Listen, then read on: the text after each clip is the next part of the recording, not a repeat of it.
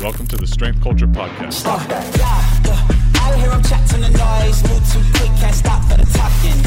I hear him chat with the boys, not so tough, but must keep caution. All right, guys, today I have Matthew Jones on the podcast. Matthew Jones is an IPF world champion, Olympic weightlifter, and coach. Welcome, Matthew.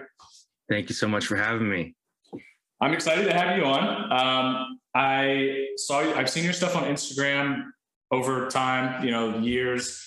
And then recently I saw just some interaction shared between like you, myself, David Gray, I think Angus Bradley too, which I think is really cool because there's so many concepts that they talk about that I think are so useful to many people, not just athletes alone.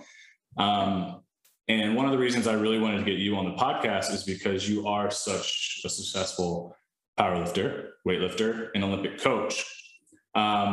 So Matthew, why don't you kind of just give us where you started, how you started, how did you get to where you are today?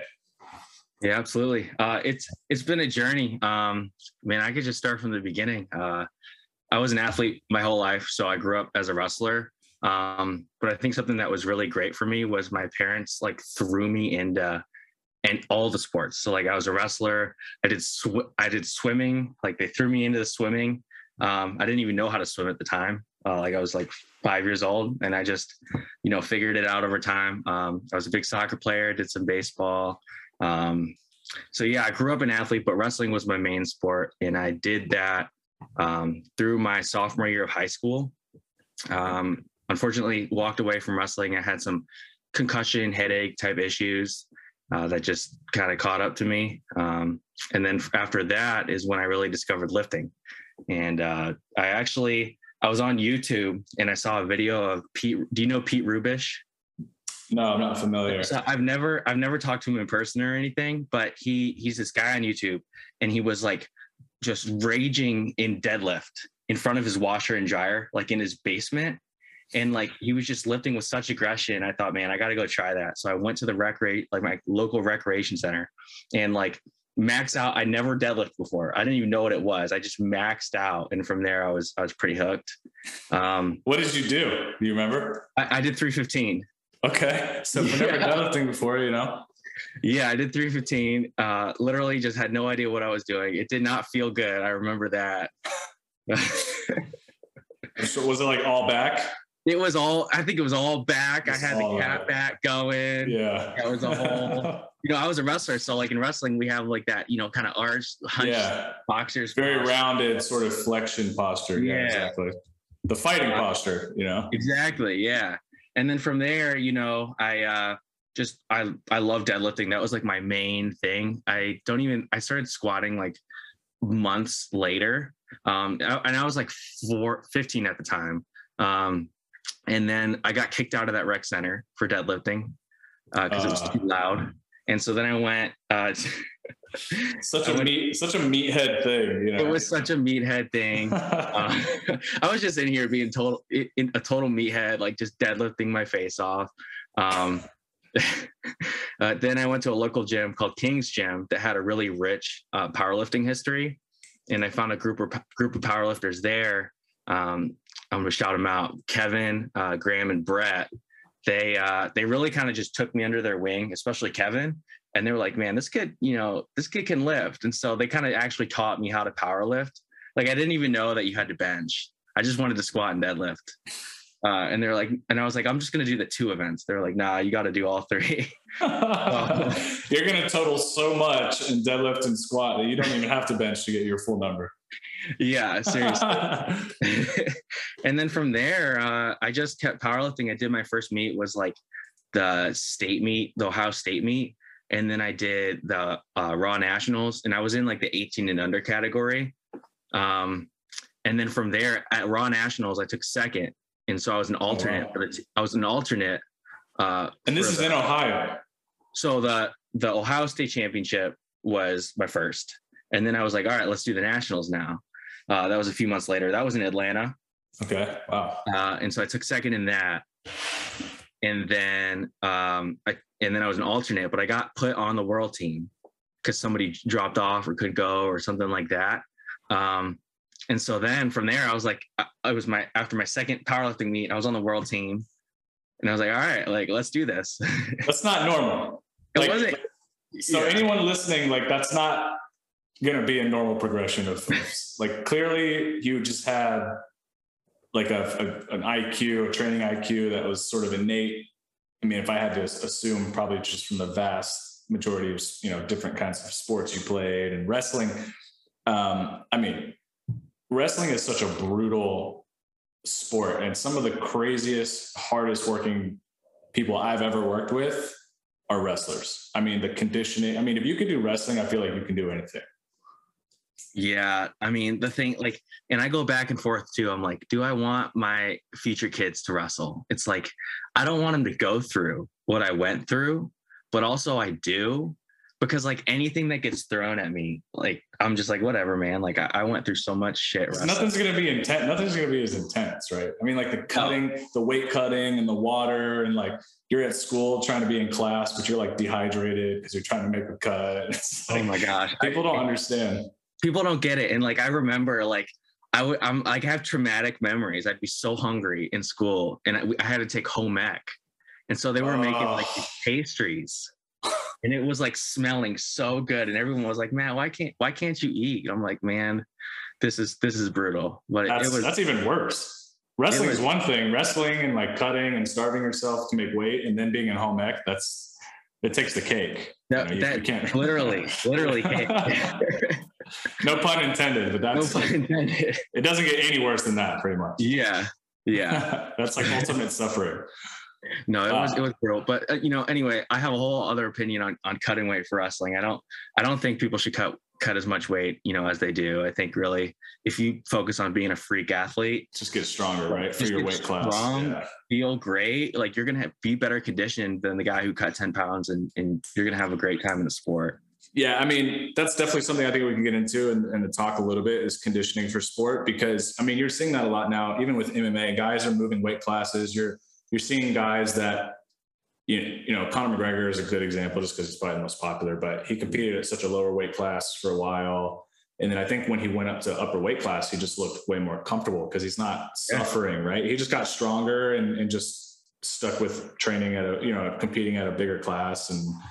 But I mean, there's so many examples of that now. So many guys are moving around. Even Olympic weightlifting recently, with the changes in weight classes, they had to make big decisions on whether to go, I mean, pretty big gaps, whether to go up or down weight class, you know what I mean? So it's a really interesting topic in and of itself. But so you went your first powerlifting meet. So you're from Ohio. Yeah, I'm from Ohio. So you're like, I mean, outside of Texas, you know, obviously you got Louis Simmons has got Westside there, and there's many other, you know, Rogue Fitness is there. I mean, Rogue is here. Like Ohio powerlifting culture is. I was very lucky to grow up in Ohio and like start my powerlifting career in Ohio, because like the powerlifting culture here is crazy. I mean, it's like you can't beat it. No, I mean, you know, like I said, Texas they got the biggest. I think the Texas high school powerlifting is actually bigger than all the other powerlifting. Oh yeah. Well, you know what? Make it a sanctioned high school sport, and it like changes the game. It does. It's a good point. That's a very good point. I think it could be phenomenal too. I mean, even Olympic weightlifting in high school would be good too, I think. Yes. And then you go to, so your first powerlift meet ever, you win state. Yeah. In the 18 and under. Yeah. And then you go to Atlanta to compete at nationals, and you place second. And this is your second meet ever. It's my second meet. Yeah. Wow, that's impressive. And so where did you go from here? So then I made the world team. So then I had to prep for Worlds, which was in Minsk, Belarus. Wow. So did you have sponsors, or did you have to pay for this yourself? I did a GoFundMe. Okay. And I was so grateful, like, you know, old middle school teachers, like just family, friends, everyone chipped in. It was really beautiful. My mom actually got to come with me too. I didn't want to go all the way over there alone. Especially in Belarus, you know, it's like, it was such a weird Eastern sort of European bloc kind of. Yeah. It was a little scary. I mean, they're like a military state over there. So but man, so I trained so hard for Worlds. Like, kind of going into worlds, like I had no idea who would be there, right? I didn't know, like, I wanted to beat the other guy from the US. We had a little bit of a rivalry going. Like I really wanted to beat him. But the thing with powerlifting is it's not like in wrestling, and it frustrated me sometimes. Like in wrestling, I can go and beat you. Like I can literally just go impose my will on you to beat you. But in powerlifting, I got to lift this to beat you. It's your imposing the will almost on yourself, right? It's like exactly. Yeah. I mean, obviously the environment itself is, I'm sure, is uplifting and it adds a lot of energy. I mean, I even know just from working in a gym, like the environment is everything. So the environment itself probably helps, but ultimately at the end of the day, you're going to do your best at what you've accomplished. Yeah. You know what I mean? So it's exactly. Yeah. So that was my goal. Like literally going into the worlds, I was like, I don't know what's going to happen. I'm just going to do my best. Right. That's it. Like just do my absolute best. And I ended up winning. And I think I set the squat record and the total record. So, I'm sorry. I'm laughing because this is part of the reason I wanted you. I mean, I didn't actually know that it happened like this, obviously, because I'm just talking to you. But wow, what a rapid progression! That's just freaky, man. It was crazy. States, nationals, worlds, one, one, second one. I mean, that's crazy. And then also, nobody really does this, like. But I won the second best lifter. So out of all the 18 and under males, I was the second best pound for pound, which I was really proud of too. Wow. So that's comparing all weight classes. All weight classes. So relative total compared to your weight. Okay. Yeah. Yeah. Wow. Holy crap. So that's extremely. And when was this? When did you win worlds? So this was in 2017. Okay. So how old are you now? I'm 22. 22. Okay. All right. Yeah. So you weren't quite 18 yet. Did you just turn 18? I just turned 18. Okay. Yeah. All right. Yeah. And that was in 2020. That was when? Sorry, say that it was 2017. 2017. Okay. Yeah. All right. 2017. All right. So you won worlds in Belarus. Now what? What happened? So then, I'd accomplished my goal like that. My singular focus for months was like, I want to do my best at worlds. Like that's it. And, whatever happened, I wanted to give my best performance. And I really thought I did. So I was like, all right.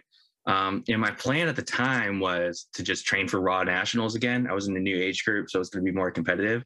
But I actually started college at Emory in that fall, and I didn't know anybody. Right. And so I was like, I think I'm going to throw. I was like, I didn't know I don't know how this idea came in my head, but I was like, I'm going to try to walk onto the throwing team, and they were D3. So I wasn't D1 or anything, but I walked onto the throwing team. And so I hammered through. Okay. Do you know Kibwe Johnson?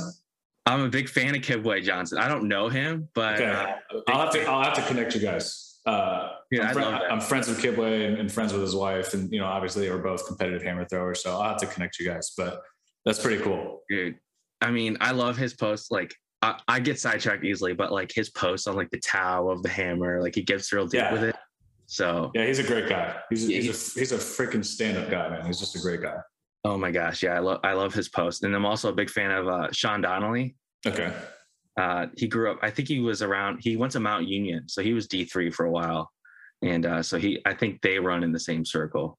That's pretty. Yeah, I mean, I don't know too many. I mean, I know him, and obviously I know athletes through him and some of the Poliquin training and stuff like that. But yeah, that's pretty sweet, man. So I was a hammer thrower. I wasn't super.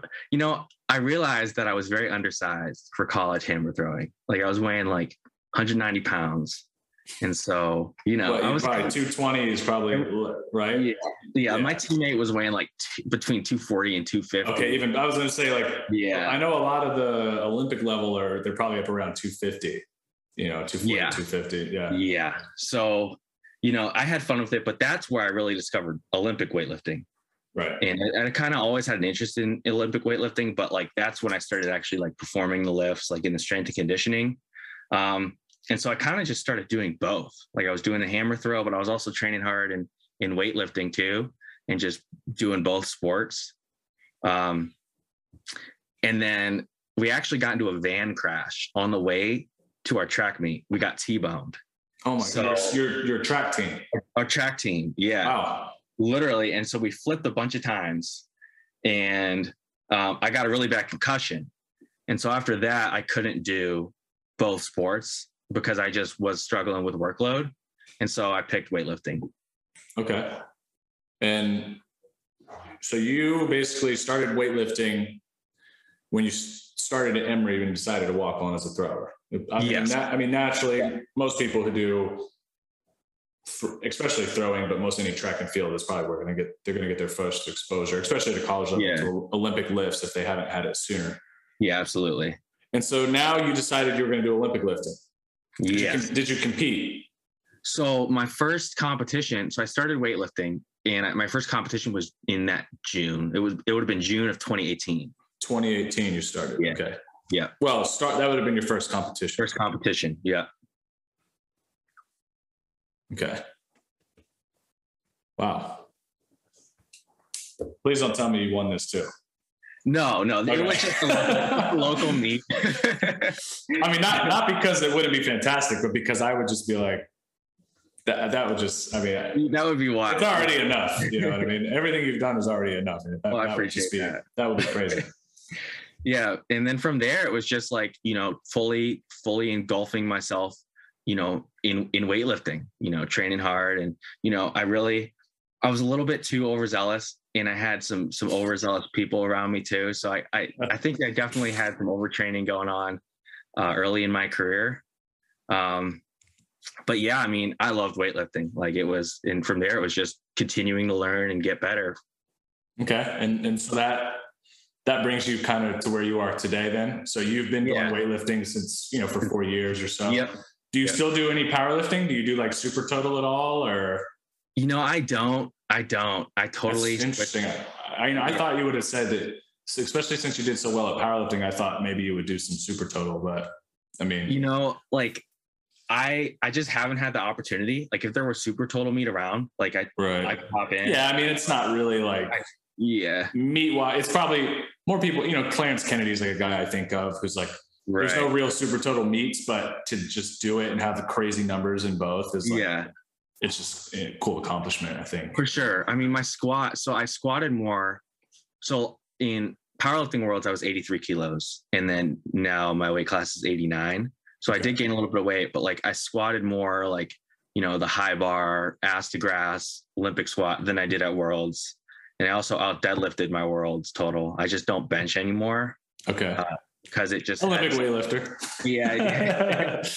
And you know what? It had so much effect on like my pec tightness. Like that was a main thing in going into weightlifting is I had no overhead mobility. Right.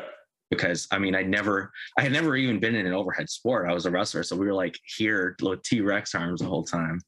Yeah. I mean, I think that's going to be, and that's why I'm actually so fascinated by super total is because obviously, a lot of people struggle with the pec, the anterior sort of tightness through the chest and shoulders when they go from like powerlifting to a weightlifting, or even if you're a weightlifter and you just try to bench. Everyone says that it impacts their flexibility.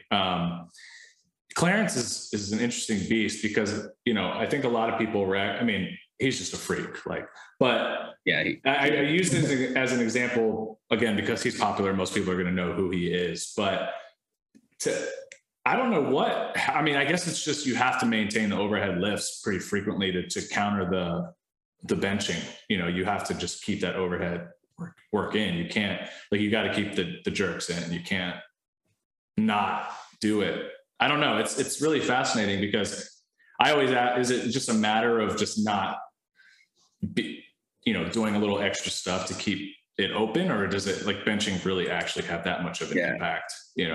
It's hard because you don't want to I still do pec stuff, right? I still do some horizontal pressing because you don't want to neglect a whole motion. I'm a big fan of, we're going to train every motion because your body, which a lot of Olympic weightlifters won't. I mean, I think it depends.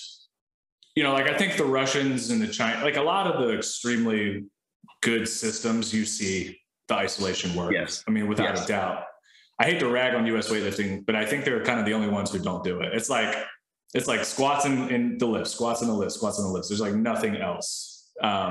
I'm sure that's changing. Yeah. But I think historically that was kind of, Yeah. I mean, I think wrong, but the thing with US weightlifting is like, it's not standardized. So like Russian system train this way, Chinese and the Chinese system train this way. US, like you could get one system in one team and another system in another team. Train totally different. Totally different. But yeah, I mean, some teams do hardly any accessory work and some teams do a lot of accessory work. And, it depends, like the Bulgarians, did no. Yeah. So, but I think for the natural athlete, like accessory work, train all ranges. It doesn't matter if it's specific or not. Yeah, I think just anecdotally, that's the separation of national team. I've even read articles about the Chinese national team, like people who have gone over and traveled over there and watched them train and trained with like the youth and trained with national team and trained with the different levels. Obviously you have to take into consideration, like these are state sponsored athletics too. So they get a lot of support. If you're doing lifting, they get a lot of support from the state and the government and things like that. But one of the interesting things that I saw, because I have to bring this in at some point, was that the biggest thing that someone said, I can't remember whose blog it was, but they had written that the biggest difference from the national team Chinese was that the lifters were more flexible, which I thought was, of course, I'm like, ooh, I love to hear stuff like that. Yeah. But he said he walked into a training hall and, full pancakes and front splits. Like they were just more flexible and more mobile. You could tell that they spent a lot of time on those qualities, which I thought was fascinating kind of to hear.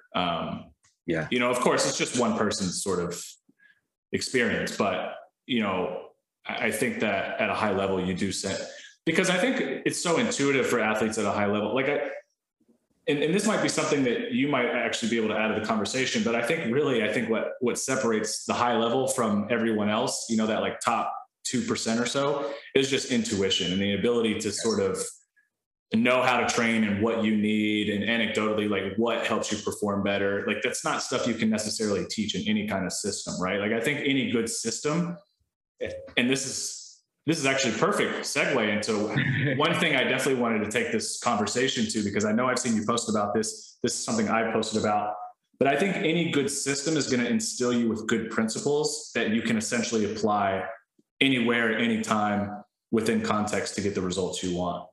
And I think systems are extremely limiting if they just kind of foster you into this system, but don't actually give you the underlying principles that created the system in the first place, because now you're kind of at the mercy of the system. And once you leave that system, it's like, then what do you do?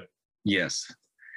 Yeah. I mean, that's the thing with like how I like to coach is like, I believe everybody, like you talk about the intuition. I think everybody knows somewhere in them, maybe it's gotten clouded with years of sitting or years of inactivity, but everybody knows how to move, right? Like, right. I think a lot of people approach training like, okay, we're going to teach you how to move. You know how to move. Everybody knows how to move. We've been moving since we were babies. We just got to expose it. Yeah. And so like, I don't even like, I hesitate, like the word system describes, a training like methodology, but like, I don't even necessarily love the word system because like in itself, it's constricting, right? So like, I guess my system is, all right, I'm going to pull from every person, I can think of that where I see something that I think would help my athlete. And I'm also not going to constrain my athlete to like my system. If they find something and they're like, hey coach, like I want to try this, or hey coach, this feels really good. Can we tweak this? I'm like, yeah, heck yeah. Like give me a reasoning and let's do it. I think that's real coaching though. I think that's true coaching. Like I think, and I hate to say this, and I don't mean this to put myself on any kind of pedestal at all, but I think it's important to recognize that coaching is fostering. It's not so much telling people what to do, which is what a lot of coaches think it is, right? Like, I'm going to tell you what to do. It's fostering that individual's own intuition. And I think a lot of times validating that what they feel is generally probably going to be right. Now, we shouldn't base everything off of how we feel. Some days people come in and they feel like shit and whatever. Oh, cool, I don't want to train, or I don't know. That's not what we're talking about in terms of feelings. But I think, like you said, movement intuition, that's pretty much genetically ingrained in our, DNA. Like that's how we became the species that we are. And that's a whole separate conversation that I'll leave to like Ido Portal or somebody like that. But I think that's a really good point. And I think that's because a lot of coaches follow me and listen to my stuff. And I think that is like the number one thing you could kind of tell people is, and because I get people who send me questions all the time on Instagram, right? Like every day. And they tell me, hey, somebody said this, but when I do X, it feels better. And my response is, okay, well, send me a video and let's at least look at it. Make sure you're not just like totally, technically butchering something, incompetent, you know what I mean? And I think that there's just so many variances within technique itself that, but oh yeah, I think that's really interesting. Just, it's a good point, basically is what I want to say and really drive that home to people is that's good coaching. I think that, I've talked about this a little bit before, and it's not just weightlifting or powerlifting. I think across any sport, I think kids are extremely overcoached and overcued because people sell technique, right? Like, and what is technique really? Well, of course there's some universal to some degree, like certain movement patterns, like a squat is a squat, like visually the joints that are involved, what joints move and joining, like for the most part, a squat is not a deadlift. A deadlift is a deadlift, a squat is a squat, a jump is a jump, a run is a run. And of course there's like carryover and all these different things. But, one thing I think about is like when I played baseball, you go to one coach, you got to hit like this. You need to stand like this. Your stance needs to be like this. You go to another coach and it completely changes. You go to another coach and it completely changes. It's like these coaches just want you to fit within their own bias and their system. They're not actually there to foster your individual self, you know what I mean? Like, yeah. And then it's like, if you look at any athlete almost across the board, look at any baseball pitcher, all wildly different throws. Look at any baseball batter, all wildly different stances. Look at any Olympic weightlifter's squat, different depths, different stances, you know what I mean? It's just like, it changes so much that to say that there's any one technique is ideal, I think is just kind of an asinine statement. I mean, I can't tell you, like, I can't emphasize how much I agree with you on this. Like, number one, I view like the way I describe coaching is like, I'm a guide. Like I'm a guide on someone else's journey, helping them to reach like where they want to go, how their body wants to move. But I've seen that like in my own career, like I've switched coaches and everybody is trying to tell me how to move. Like everyone, like I was an athlete before weightlifting, right? Like I know my body knows how to move. Everybody's body knows how to move. And so when I try to make a correction, right, the correction is, this is why we're doing the correction. It's for this purpose, to make this lift more efficient in this way, right? It's not because the lift doesn't look like I want it to look, because I believe this one way is correct, because that's just not, it's not how humans work. Right. It's like, it's funny when you see things, again, I'll bring up Clarence. If you read some of the comments on YouTube, right, people are like, oh, his jerk technique. It's like, he jerks more than almost any man alive. How could you possibly say that his jerk technique is wrong? Or the famous video of Michael Johnson critiquing Usain Bolt. It's running. It's like, he's literally the fastest guy ever. Like how do you stand on camera and say, oh, he could be running more efficiently? He's literally the fastest guy ever. Like I get some of the arguments sometimes, but at the same time, it's like, he's doing what works best for his body. You know what I mean? For his, until he's no longer the fastest man on the planet. Like, I don't want to hear any arguments that he's just like an inefficient sprinter or whatever. It's just crazy because his technique doesn't look the same as yours. It's, it is wild. It's wild. And it makes me think, like, how many Usain Bolts, or like how many, maybe not Usain Bolts, but very high level athletes are there that are, a high average because they were forced into some sort of movement, pattern that they weren't meant to be in. I couldn't agree more. I think that is a fantastic question. I think it is a fantastic point. And how old are you? 22. That is, I mean, to have a training awareness at that age is phenomenal, man, because it is a very good point, right?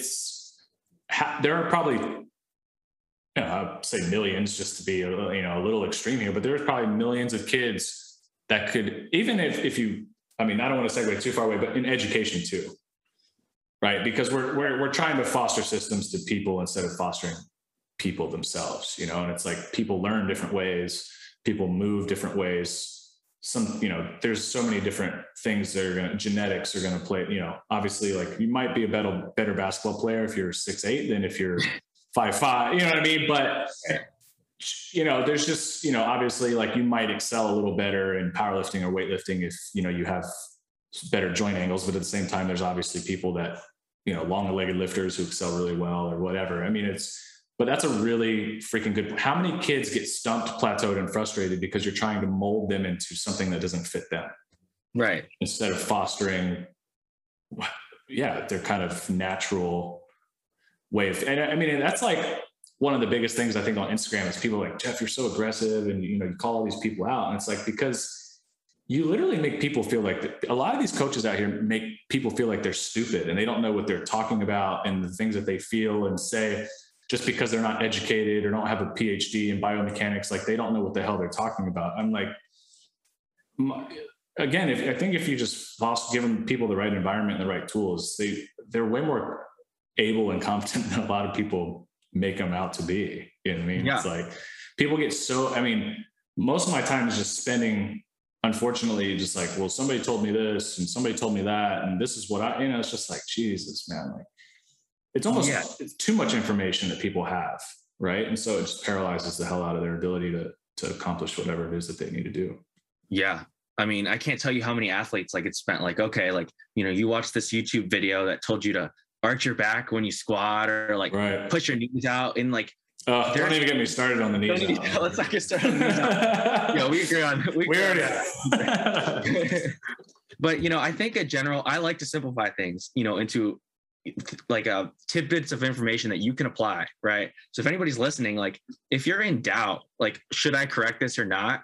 Why don't just see what happens? Like, let the athlete go, right? If it's not something where the athlete's going to get hurt and you don't know whether it's wrong or not, like just wait and see. Cause that's my rule. It's like, oh, well, the thing that this guy's doing, like, is a little bit weird. I've never seen this before, but like, I don't necessarily know if it's negatively impacting him. So like, let's just let it go and see what happens. Yeah. And I mean, you know, my role with flexibility and mobility, and maybe you can go into your experience with it or how that's changed for you or how maybe your ideas are changed, or maybe you hate it, which is fine too. But the way I kind of approach issues in fitness, like what I've learned anecdotally from my own experience, just as an athlete, and then now coaching and training others, is that people tend to be limited. So not only are they physically limited because of certain restrictions that they have in their body that they just haven't explored or used or improved or ever trained to ever. Obviously, then you have the information restriction, and then you even have the coaching restriction too. So you got, you know, limited or bad information or tons of information you don't know what to do with. And then you have the coaching aspect of like, which can be good or it can be bad. And then you have your own limitations. I find that, you know, as well, and this is like an argument that you kind of make with kids too, is if you restore people's flexibility, and we won't even go into the conversation of I'll just use flexibility, and if people want to know what I mean by that, they know where to find me. But restoring people's flexibility and getting them stronger, I think those are probably two of the biggest things that you can do into just improving someone's like movement IQ, because the flexibility gives you options and the strength gives you options as well. And if you know anything about like dynamic systems theory and how different things, you know, affect, you know, coordination and movement quality and, you know, stuff like that, you have like self-restraint and environmental restraints and, you know, different things. But I think that's like, for me, one of the biggest successes for a lot of the people I work with is the whole fitness industry is almost built around like problems and trying to get around problems versus handle problems, right? Like, oh, you can't do X exercise. Well, here's all these different variations, which obviously is good. Like if somebody can't do something, I'm not going to force them to do like, oh, you can't squat all the way down. Well, I'm going to force you to squat. You know what I mean? It's like, cool. We have other options to use in the meantime. But my number one goal is to, you know, and it's not for everybody, but if somebody comes to me and says, hey, I want a full squat, well, then we're going to get you to where you want a full squat. You know what I mean? And work on your flexibility. And then over time that comes. But I guess basically what I was trying to say is like, more options are good. And I think like the injuries and even kids these days, they just don't move as much. They don't play as many sports. You know, there's PE and recess is basically taken out of schools anymore. There's like, that doesn't even exist in most schools anymore.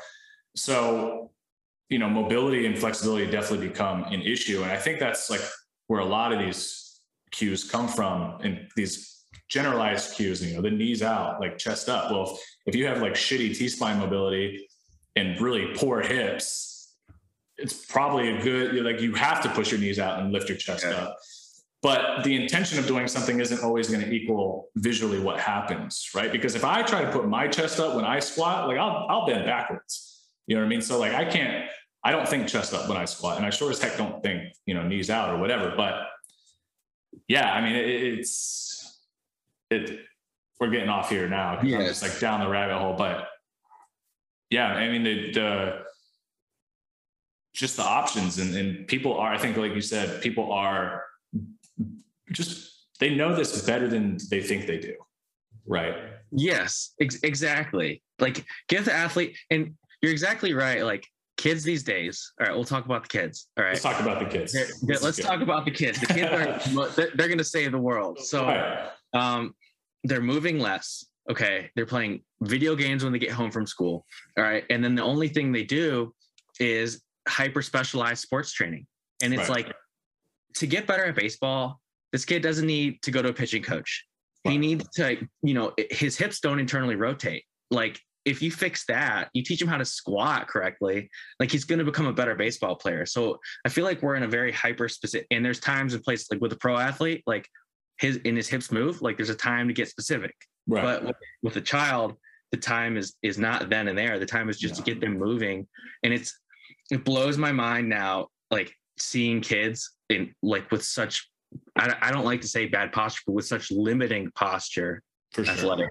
It's crazy because like when we grew up, we played outside like for hours, right? And they just don't do that anymore. No, back bends, cartwheels, running all day, biking. I mean, like we basically weren't allowed to stop moving. I mean, fortunately, my parents, like I had times where I could play video games, but it wasn't like today. Like, yeah, you could have a couple hours on the weekend or whatever, but most of the time it was like, get out of the house and go find something to do for an hour. I mean, I'm a little older than you. I'm 31. So, you know, just, it was a different time too. You know, I could be gone all day. I could be gone all day long. My parents wouldn't even question where I was all day. Today, if my kid disappeared the whole day and I didn't hear anything, I'd be freaking out. You know what I mean? Right. But I think that's a good point in terms of child development, youth development. And I would say all the way up, maybe until college. I agree. All general preparation. Yes. Work on flexibility and work on generalized strength. Just get people more flexible, more mobile, if you like that word better, and get them stronger. And like you said, obviously different sports have different biomechanical requirements, sprinting, jumping, cutting, throwing, whatever. They all have different requirements, but still require the joints to move through X ranges of motion or whatever. And when you don't have those to begin with, it's going to be hard to learn any skill or excel at any skill and just do what your body naturally wants to do because you are so restricted. And so I guess that's where I was trying to go earlier is that, but instead of most coaches saying, well, let's just unrestrict you. It's how do we fit things around your restrictions? And now how do we coach the imagine a pitcher, or imagine as a baseball player, you know, you're going up to the plate and you have to focus on a kid throwing a little baseball at you, right?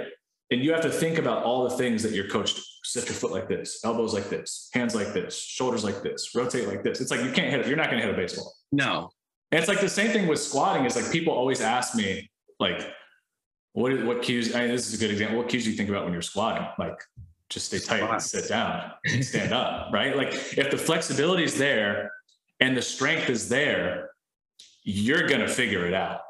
If it's not there, you're going to run into issues. And then that's where I think, in my opinion, all the coaching and over cueing and shit comes in, because you're trying to work around a problem instead of just solve it. Yes.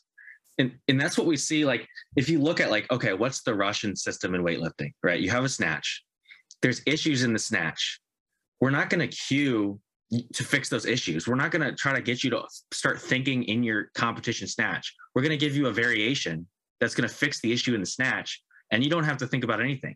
Like if you're doing a snatch and you're throwing your hips into the bar, we're going to give you a no contact snatch where you can't do that. And you're going to learn how to push with your legs. And you're going to go back to snatching and you're going to be able to snatch without throwing your hips into the bar without even, we don't think anything. But I think it's like, and this is where there's a love-hate for Charles Poliquin, but there is something to be said about the structural balance stuff. Now, why I don't fully agree that you need to have a certain percentage to, you got to have a certain percentage back extension to deadlift or whatever. It's like, I think people kind of just misuse what he meant by a lot of the stuff that he did. And it's like, for instance, if you're squatting and your hips shoot back, you probably have weak quads.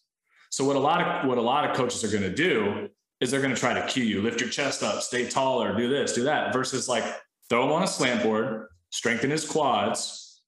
In 3 or 4 weeks, once his quads get significantly stronger, and we introduce some constraints to solve a specific problem, and then we remove them again when they go back to what it is they need to do, and then you find they generally execute it better the way they want to do it. Because ultimately, when you're moving, your body is going to figure out what the path of least resistance is, and what's the best way to solve what it is that you're trying to do, right? So if you have stronger hips and a stronger back than you do legs, that's what you're going to use to squat. Is it necessarily wrong?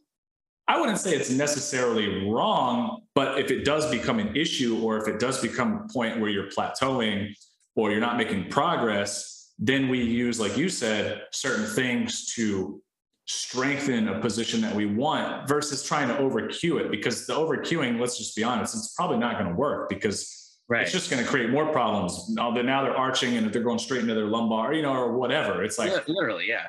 If the quads just get stronger, and your body's going to use them better. Right. Absolutely. I've talked about this before, and I like talking about this because it's a really freaking good example. I don't know if you're familiar with Nikolai Bernstein. Are you familiar with Nikolai Bernstein? Okay. So he's basically known as the father of biomechanics. He actually coined the term biomechanics. So he was a Russian scientist who was basically employed by the state, I believe, after the Cold War. And basically, he actually, by the way, basically invented the first slow motion camera. He was hired to essentially figure out a way to improve Russia's like blacksmithing, sort of like get them going again, right? And kind of just like improve that sector and figure out like, basically hit the job he was given is he was given novice beginner blacksmiths, and he was given, like pro, I don't know what you call them, master artisan blacksmiths or what, artisan blacksmiths, right? Right. And his job was essentially to compare the two. Like what is the deciding fact? What makes an artisan blacksmith more efficient than a beginner? Like what is it that actually makes the difference between, and this could probably be applied to any kind of skill, but what is the difference? And so he was basically hired to figure out what that was and try to come up with what that was, because then we want to duplicate that and now apply it here. So then we can make everybody just more productive, right? Like the whole was just to increase production after the Cold War and to get Russia's economy, because obviously you spent a lot of money on war. And so it was to kind of reboost the economy, right? Right. Something like that. I could be slightly wrong on some of these details, but that's not the point. Right.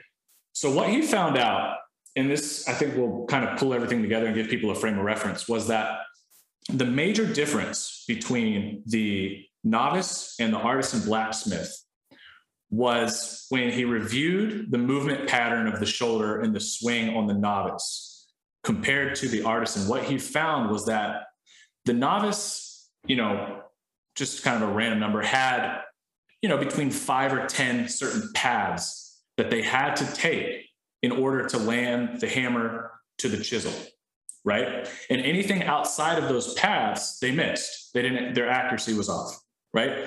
So obviously, one of the problems of a beginner blacksmith is they're just not going to be as efficient. They're not going to be as accurate, at accomplishing whatever the motor task is. In this case, it's hammer to nail. The master blacksmith or the artisan, basically what they found was that his path varied every single time. And he hit the nail every single time. So the deciding difference between the beginner and the artisan was that the artisan blacksmith was unlimited in his options in executing whatever the motor task was. He was less restricted in basically going from point A to point B and could accomplish that in almost an infinite amount of ways. Whereas the beginner had to have an extremely confined variable in order to basically, be efficient. So the study was proposed, and it was originally called, I believe it was like the something problem. It was like the Bernstein problem, or I'd have to look it up and reference it. But basically the thought process going in was that the more constraints we put on an individual, the more successful and efficient we're going to make them, because there's less room for error, right? Like that's the thinking, is like, right, there's got to be a perfect way to do this. And if we can find out what that perfect way is, all we got to do is replicate that here. But what they actually found out was quite the opposite, that there was no perfect way, that there's 1,000 perfect ways instead of 5 perfect ways. And if you have 1,000 perfect ways to do something instead of 5 perfect ways, it just makes you better at executing motor tasks. And I think, why is that study so important? Because this study was done like 100 years ago by the father of biomechanics himself. And what the study shows, and this study has been replicated, I believe, with like baseball players and golfers, is that the more options that your body has to execute a motor task, the exponential increase of like, your odds of success they improve. And the best comparison I ever heard given in this exact reference was by my friend Moses Bernard, who said, you got to think of the one way as like a MapQuest. You're probably not old enough to remember MapQuest or to take family trips on MapQuest. I remember MapQuest. Okay. It was part of my English. It was a fucking disaster, right? Like it would always be wrong. It didn't take into account new roads being built or construction, or it was like always outdated. It was just like bad all the time, right? Like you never got to where you were really going with MapQuest. Always ended up asking for directions. Always asking for directions, stopping at some random gas station in the middle of God knows where, speed up to now where you have modern day GPS, which updates on the second. Accident here, cop here, construction here. This way is taking longer than normal, reroute here. And so I think that's essentially what dynamic systems theory poses, is that there's no one perfect way to do something. In fact, the more ways you can figure out how to accomplish something, the more successful you're going to be at it. No one, for example, a back squat, no one rep is ever the same. It may look the same, but everything is always going to change by some marginal degree every single time. And the better that you get at adapting to an infinite amount of variables, the better that you're going to be. That's just within yourself. So, if you think of like self-constraints, you're looking at flexibility, mobility, strength, psychology. Like there's obviously a whole thing you could branch off into, but there's just those factors alone. And then you have the factors of the environment, right? So if you play a sport, is it raining? Is it cold? Is the ground wet? Is it dry? Are you in an away stadium? Are you in a home stadium? The energy. If you're shooting a free throw, are people yelling at you? It's easy to shoot 1,000 free throws in a gym by yourself, rep after rep after rep, but now you're in a stadium away and people are yelling at you and telling you suck and they hate you and you still have to make a free, like there's so many factors and as a lifter, maybe you're traveling, maybe you didn't sleep as much, maybe you're in a new gym and you're not as comfortable in the, Like there's so many different things that the better you are at just adapting to the wide variety of different things you're going to experience, the better you are. The answer, in my opinion, is not limiting. It's never about limiting. And again, this whole industry is about limiting. How do we limit? Because in my opinion, we should be doing the opposite. I completely agree. I mean, I say time and time again, like to all my athletes, I think I posted some on Instagram too. The best athletes are the ones who can adapt the best, literally to training, to stressors. Everything is about being able to adapt. And then in other words, like, we need to train the reactivity, right? You said no squat is the same. So it's not the same because there's so many micro adjustments that are going on that you don't even know are going on in the squat. And that's reactivity. So if we try to over cue athletes so much to where they're thinking, we're taking away their ability to react. And that's what distinguishes the best athletes from the average ones. Yeah. Yeah, I agree. I think it's an extremely important topic that, I think that it's especially coming from somebody who, it's interesting because we say this, powerlifting and Olympic weightlifting in and of itself are probably the most constrained sports, right? If you think of like, what is the task and what do you have to do to accomplish it? If you look at it from a simplistic viewpoint, there's very limited amount of things like the squat, or as a powerlifter, you have to show up, you do 3 movements, a squat, a bench, a deadlift. Yeah. So that's it. And people think like, wow, that's not really a lot. So again, it's like constraint. But if you look at an athlete, what does an athlete have to do? Jump, throw, run, sprint, stop, change direction, slot. There's like this constraints, just there's less and less and less branching out. But my point in making that is even within weightlifting and powerlifting, again, the variability, even though it's just 3 movements, the variability in those movements alone, they change every rep, right? So it's like you said, it's whether, again, you may look at, but there's even been studies on like bar path, right? They're trying to figure out what is the best bar path for a bench press. And what does it show? It shows almost like every time you do a bench press, the bar path changes. Like it doesn't always just go in this, sometimes it curves, sometimes it goes this way. Sometimes it's like whatever in that very second of time, the body is going to do what it needs to do to accomplish the task. And if it doesn't, well, you're going to fail the task. You're not going to make the lift. But if it does, it's like, you're going to do whatever it takes to do it. Right. No, that's really cool. So let me ask you this. So are you allowed to talk about your powerlifting and Olympic weightlifting training at all? Like, I know that, you work with coaches, so, you don't have to go into extreme detail. Oh yeah, absolutely. So I'm self-coached. What was your training like when, a lot of people, obviously there's, again, different systems, did you train like concurrent or conjugate when you did powerlifting? Did you train like a West Side? I mean, I know they're supposed to be more, everyone's like, oh, well, it's more geared towards geared lifters and blah, blah, blah, blah, blah. But again, like if you just look at a system instead of the principles, I know people that are raw, natural, and they use conjugate and they do very well. So I'm just kind of curious of what your training looked like. And then the second on that is like the same with your weightlifting. And then was there any like comparable sort of principles that made you successful in both, or that you found have carried over well to both? Yeah. So my powerlift. So to start off, I think like with my weightlifting, I'm self-coached now. Okay. I think why I struggled to stay healthy in my weightlifting career. I had knee surgery last August. I dealt with like a broken wrist. Like I just struggled to feel good and stay healthy. And I think the reason was because I didn't know how to weightlift. So I was working under coaches in weightlifting, and I was trying to force myself into systems when in reality, my training age, was pretty high, right?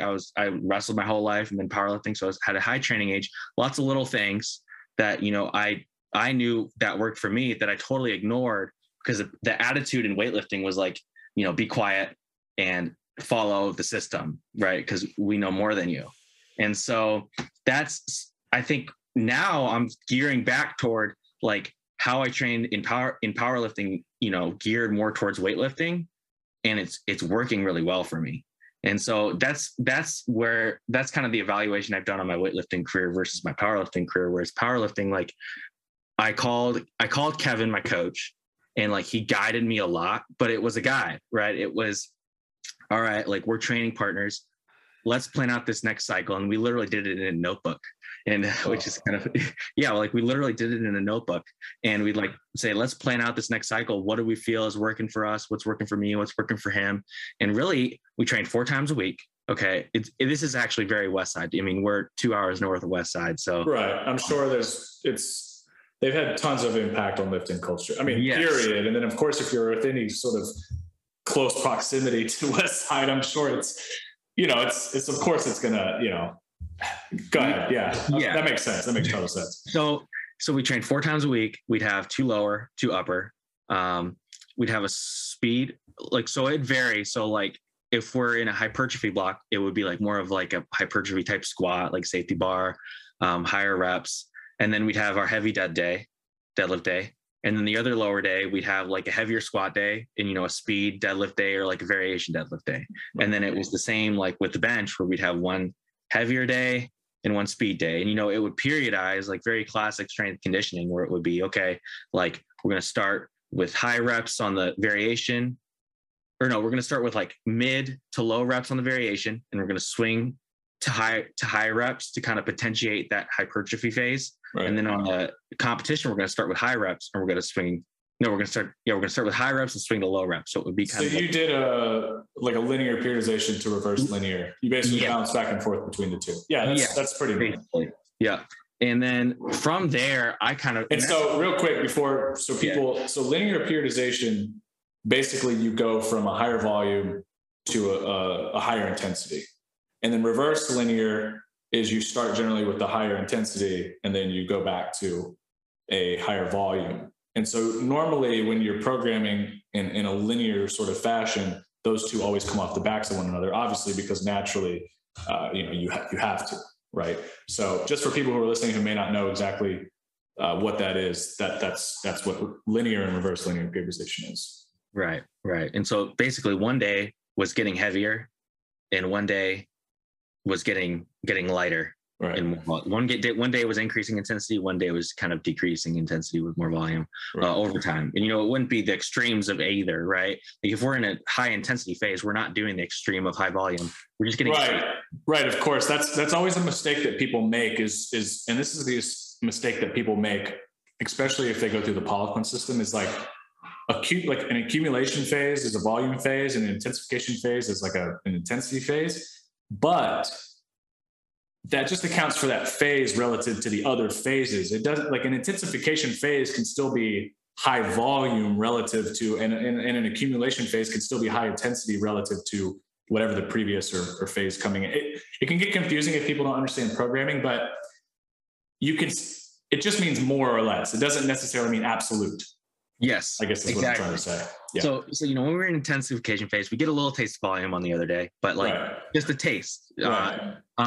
So basically we train that way, and it kind of just evolved to where when I was training, I would do it was pretty simple. I do like a top set of 4, and then I do 8s after, and then I do that for like a few weeks, and then I do top set of 3, do some 6s, top set of, and do that for a few weeks, top set of 2, you know what I mean? Or top set of 1, and just kind of start working with top sets. And that worked super well too. And then what I would do is I would just literally repeat those rep ranges and then rotate out bars or variations. So that's where we get kind of into the, okay, I want to make this adaptation. I'm not going to cue the adaptation. You can't cue somebody when they've got 550 pounds on their back. It just doesn't work. It's the biggest reason why people aren't strong. Yes. It's because it's like, I know people who aren't strong by the questions they ask. It's like, you've never actually put a lot of weight on a bar, because if you think that you have time to think of like foot pressure, big toe pressure, when you if you have to think about that, you've missed the lift. You know what I mean? It's like, it's got continue. Yeah. Yeah. And so basically then it was just kind of getting into, I guess it was conjugate. Like I hate how everything's black and white, right? Like you're chaining in this system or this concurrent. Let's say concurrent. Concurrent, it's just like, it's training different qualities simultaneously, essentially. Right. Yeah. Right. So it was a little bit concurrent, but still phasic. And then I'd basically just, all right. Also another programming misconception, right?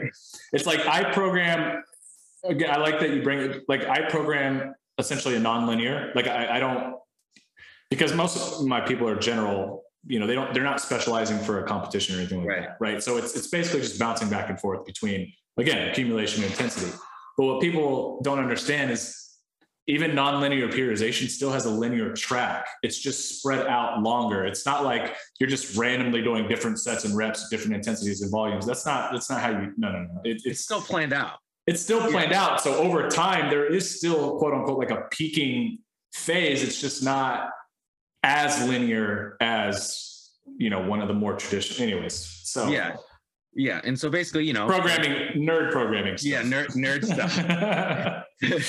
But yeah, I mean, stuff I like, but no one else really does. No, absolutely. I'll nerd out. I'll nerd out all day. But basically, like, all right, I'm caving in on my squat. I'm gonna add a safety bar, right? Like, it's really simple.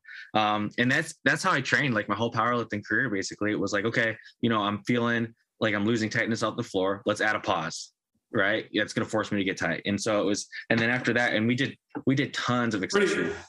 Pretty simple, pretty common sense, right? Here, I don't mind saying conjugate because look, I don't mind saying conjugate either. He popularized it, right? Yes. A lot of people shit on the system, but again, it's because they don't actually understand that the system is it's a flowing system. It's not a rigid structure. A lot of people try to do, and I have this misconception as well, because let's be honest, trying to listen to Louis explain conjugate is like, trying to listen to him talk is like, holy shit. So, there's athletes that he's had that explain it a lot better. And it's a flowing system, and it adapts to the individual very well. And it can only be done with either good coaching coming from yourself or a good coach. You can't build like a conjugate. Like in and of itself, it is a template. But again, the template molds to the person. The person doesn't mold to the template. And that's where people, I think, make the biggest mistake. And again, I'm totally guilty of it. I used to think that conjugate training was stupid and like there's too much variability and people are just doing a bunch of random shit. And when I really actually learned the system, I was like, wow, I was totally wrong. And especially for a lot of my athletes now, it's one of my favorite systems because it does add so much variability and so much options. And I'll let you keep talking so people get the idea. I like I used to think like, you don't need all these different bars and blah, blah, blah, blah, blah. Like I totally had such a fixed mindset that I was totally wrong about. And it's actually one of my favorites now for people, especially because people get bored. Like, let's just be honest. Like not everyone's built like you where I'm sure if you wanted to, you could walk in and do the same thing every day and do it at a high level, but most people will just get bored. And it's like, it does offer tons of different stimulus, but still in the direction of whatever the same goals are, right? It's not totally just off. Like I want to be a bodybuilder, but then I'm going to do like fucking run a marathon. Like obviously that's totally different, but anyways. Right. And the thing is too, like people view conjugate, like, and this is why conjugate is like a bad word for some people. It's like, oh, we're going to go in and we're going to max our singles, right? We're going to do it exactly like they do, right? And it's not like that. Like you can run a conjugate system and do sets of 5. Yeah, exactly. This week you're running a top set of 5. Next week you're doing top set of 3. Next week you're doing top set of 1, or you could even do a workout to workout. Like there's so many ways to change the system to the person. Like sure, you individually might be able to go in and do heavy singles and be fine. And miss reps and be okay with, like, I can miss reps and I don't get all like, oh, like I'll miss a fucking rep and I'll come back the next and I'll do it. Like, you know what I mean? Like I have that kind of attitude. Not everybody has that attitude, but yeah, there's like the old 5-3-1 is basically it's conjugate. You just week 1, you do 5, week 2, you do 3 reps, week 3, you do 1 rep and you peak, you deload on the 4th and you just repeat. That's what which is why a lot of people like that system, is because it's still conjugate. People don't even realize that. It's still conjugate. Exactly. And the other mistake that people make is they don't do the accessory work. So they come in and they do singles and then they don't do any accessory work. And it's just like, so again, it's just, I think, lack of understanding of the principles and just misapplying and abusing the system itself. Yeah. Really, it is a lack of understanding. It's like the way I view conjugate, it's like using variations, whether it's reps and it's variations to drive adaptations in your competition lifts. That's really it. Yeah. And so if you look at it like, at least everybody in weightlifting is using some sort of conjugate if you use any sort of variation. Like that. The Russian system was conjugate. The Chinese system is conjugate. And that's where Louis got it from. I mean, the Russians. So yeah, exactly. Yeah, but that's basically how we trained, and lots of accessory work, like just tons of hamstrings, killed the back, just, and I'm grateful because it just built a huge foundation.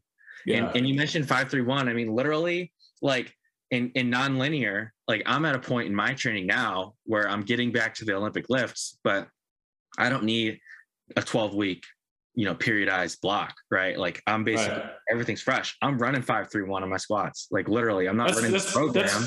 That's pretty much how I do it too. Yeah. I mean, you run a 3-week wave. It's just a 3-week wave, right? I mean, I know a strength coach who runs a 3-week wave over and over with his high schoolers. Yeah. Like, with beginner athletes, with somebody with really unpredictable training, that's a good point. I have a kid now who was basketball, and it was pretty easy to train. There's very specific things for basketball that you're looking for and whatever. He recently in high school started running track and now is transitioning to a decathlete, which is like, okay, sprinters you train one way, throwers you can train one way, jumpers you train one way. Of course, there's some overlap between the three, but now when you run a decathlon, you have 10 different events. It's like the most unpredictable. It's such a varied skill set. How do you train for that? And conjugate, he's training conjugate, and it's just like, you just get freaky and get better at everything. And you know what I mean? And then like, he'll run and he'll jump and he'll throw and he'll get better, and he's getting better. But it was a fun project for me, in a fun test for me to really start using that system on, and he freaking loves it. I mean, he comes in, he has a great time lifting, which is always a good sign. And he comes in before or after basketball. He's still got his basketball practice and his track and field and stuff because he's still doing other sprints, but it keeps the stimulus high, but it adapts, to him and what he needs. So it's like, if he comes in and he's feeling beat up for sprint, we know we can go higher volumes. It's like, or different reps, or like you said, I think it's such a cool system, but it's misapplied, and I know it's misapplied because I misunderstood it and misapplied it, and it wasn't until I really learned what it was that I then realized, oh, that's the real beauty of the conjugate or concurrent system. Right, absolutely. And then for myself, there's a misconception that like elite or high level athletes need more, or like need more volume or more intensity. And like for me, period, not even high level athletes, just people, period. Yes. More. Yeah. But what I find is like, and I actually had a great conversation with, his name's Anthony Rubino, coaches up at St. Ignatius High School. I went there. Huge. Have you heard of Ignatius? Big football school. Big football. Okay, national. Are they national? I think they're like a big nationally ranked team, right? Nationally ranked. Yeah. Okay. I think I've heard of them. Yeah. And so we had a conversation, and I said, I'm doing, I do like this different stuff. And I find, after a couple of weeks, like the adaptation is not there. And he said, well, it's because you've already adapted, right? Like if the higher the level you are, the faster you adapt, right? You don't need more, you need less, because you're going to adapt much better than someone who's new. And so that's what I find is like, I could go in and do the same thing every time and work hard because like I have that mindset. But if I'm doing fresh stuff, I'm going to PR, I'm going to have fun with it, going to produce more force, and the adaptation is so much higher. People shit on novel stimulus like it's such a bad thing. All these like high level coaches like, oh, it's just a novel stimulus. Like there's actually no evidence that supports that. It's like, that's good enough. Like if you've actually coached people, it's like novel stimulus might actually be one of the best things that you can give to somebody in training, right? Because it's like, the number one issue that people deal with is like, if you're looking at custom, it's getting people in the door and keeping them there. And if novel stimulus is what keeps them going, it's probably one of the best like things you could ever consider for somebody's training, right? Like, yeah, absolutely.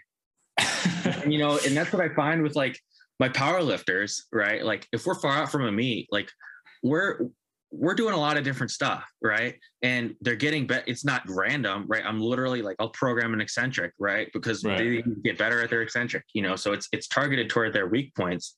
And then we just get closer to a meet. We specify a little bit, right? We get close to the competition movements, and, they get used to it for 6 to 8 weeks, and then we go back. It's a good mix. Sure. Yeah. I mean, some Olympic-based sports and then powerlifting, Olympic weightlifting. Well, I mean, they're technically still, they are Olympic-based sports, but it's a little different. And that's why I like, I have some guys that train more Olympic sports and some that are more team sports. It's definitely a different training because obviously Olympic-based sports, they have timelines that you have to meet criteria and competition and whatever. With football, it's like, you don't really have you have a season, and of course there's like more general pet phase and peaking phases and getting them ready for season, but there's no like one specific date where you have to peak at a certain, and then at X weeks from now. No, it doesn't really work like that, you know? Yeah. And that's where I think the waves work really well. It's like, okay, you can't trash this guy in volume, right? You just can't, because they're competing every weekend. They're playing. Just, you know, adapt the training. Like waves work really well, or you know, conjugate type system where, like, you know, it's non-linear. Yeah, no, I really like that system. So you, as a powerlifter, as an Olympic weightlifter, it's kind of refreshing coming along your page and really, again, I've seen it before, but really going, you know, I find people and I just go down their whole page, kind of see what they're all about, you know? You have a pretty, dogma is an interesting thing, because it's like too much dogma and it's like so restricting, not enough dogma. And it's like, you don't know, there's not enough structure or focus. Right. But you seem to be a pretty open-minded athlete and coach to a lot of things.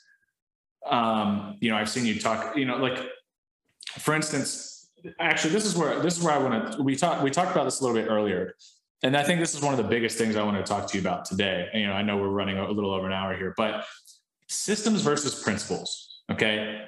I have talked a little bit before about different systems, and I'll just name different ones, not because I have a personal thing against any of them, but it's just easy so people have, again, a point of reference, right? If you look at FRC, PRI, DNS, you know, PRI is Postural Restoration Institute, FRC is Functional Range Conditioning, DNS is DNS, Dynamic Neuromuscular Systems. Yes. There's all these different systems, this system, that system, this system, that system, right? What I have found, just again, you know, somebody else might disagree, and I'm perfectly okay with disagreements and having the conversation, but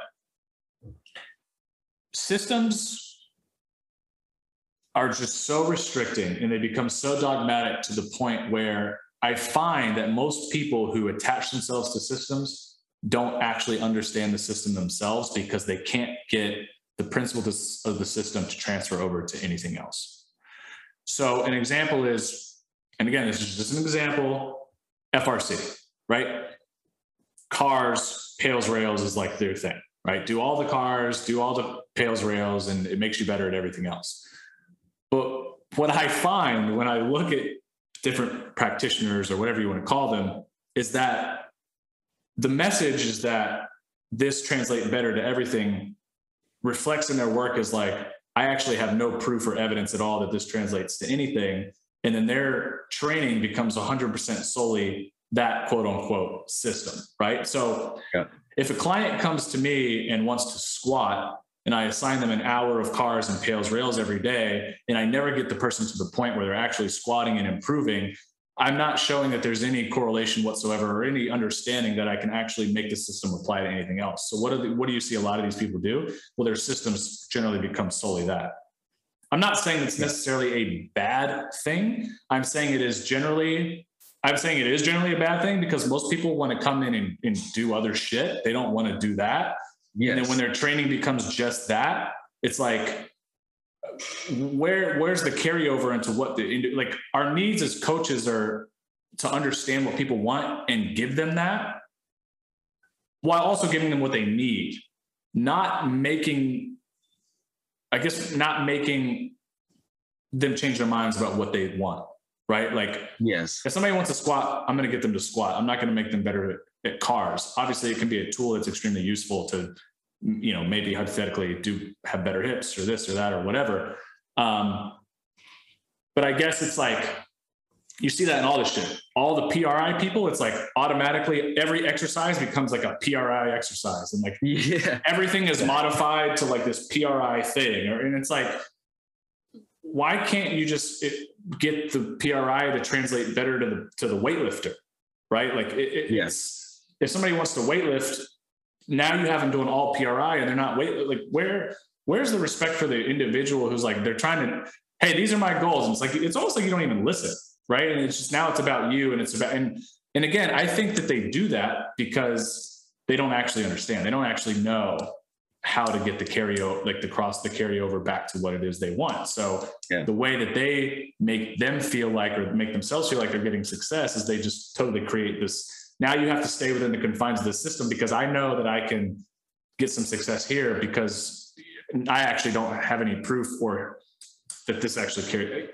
Yeah. I think you understand. Hopefully people are understanding what I'm trying to say, right? It's like, hey, I back squat. I'm a CrossFitter. My back hurts when I back squat. You go to a PRI practitioner. Okay. Here's where your breathing could be done better to better protect your back. Now this person becomes not a weightlifter. Now is doing like all PRI breathing exercises for the rest of their life. And they're not able to go back into weightlifting because they do the PRI shit and they go back to weightlifting and then they get hurt again. It's like, I guess what I'm trying to, like, what people need to understand is that systems, I think, can be useful if you can apply the principles back to whatever your original goals are, unless you just like being stuck in a certain system and that's what you like. There's nothing wrong with that. But more times than not, I feel like that's not people's intention going to these things to get these tools. Right. I mean, that's my point of view. It's like, I know my athletes don't, I know I don't want to do an hour of breathing work. Like literally there's nothing that I could not want more than not to do. Like it's just not fun. Right. But if I could do literally pull 5 minutes of PRI stuff and feel so much release in my upper back, like I'm going to do 5 minutes of PRI stuff. So I think that, and if it makes you better at whatever your actual goal is. Snatching, clean and jerking. Right. Yeah, exactly. Are you becoming a better weightlifter, or are you just becoming a better PRI practitioner? You know what I mean? Like, yes. Yeah. And again, we're talking about relative to goals, everyone. So we're not like, but it's a good coaching point, right? Because like, how many times do people come in their doors and tell you what you want? And then sometimes your ego as a coach, you give them what you want. You don't actually give them what they want. Right? Like, oh, I know I can make people better at cars. So if I just like make them do cars, like they're going to be better at cars. And then I can say, hey, look, I'm good at doing cars. Versus like, if somebody comes to me and says, I want to be a better squatter, I want to be able to say, I used cars and stretching and these PRX techniques, and they became a better squatter. Not like they became better at whatever, you know what I mean? That's what I'm looking for. Totally. Yes. Exactly. That's what I'm looking for. Because I think if you do that, then you actually understand the system. You actually understand the principles of what created that system in the first place, which is the most important piece. Right. Absolutely. It's a piece to pull from, right? Like, and that's what people need to understand. Like, at least for me being a coach, it's like, why do I look at PRI stuff? So I can improve my weightlifting, really. Right. You know, why do I use like hip cars to open up someone's hip, get some synovial fluid moving, right? It's not, right. It's not just get some lubrication in there. Yeah. It's really not complicated, but I know for a fact that no one wants to do an hour, like no weightlifter wants to do an hour. No one's doing this full time, right? Yeah, right. Everybody's doing some sort of work. And that's one of the aspects of coaching that I like, is that, okay, I have an hour and a half.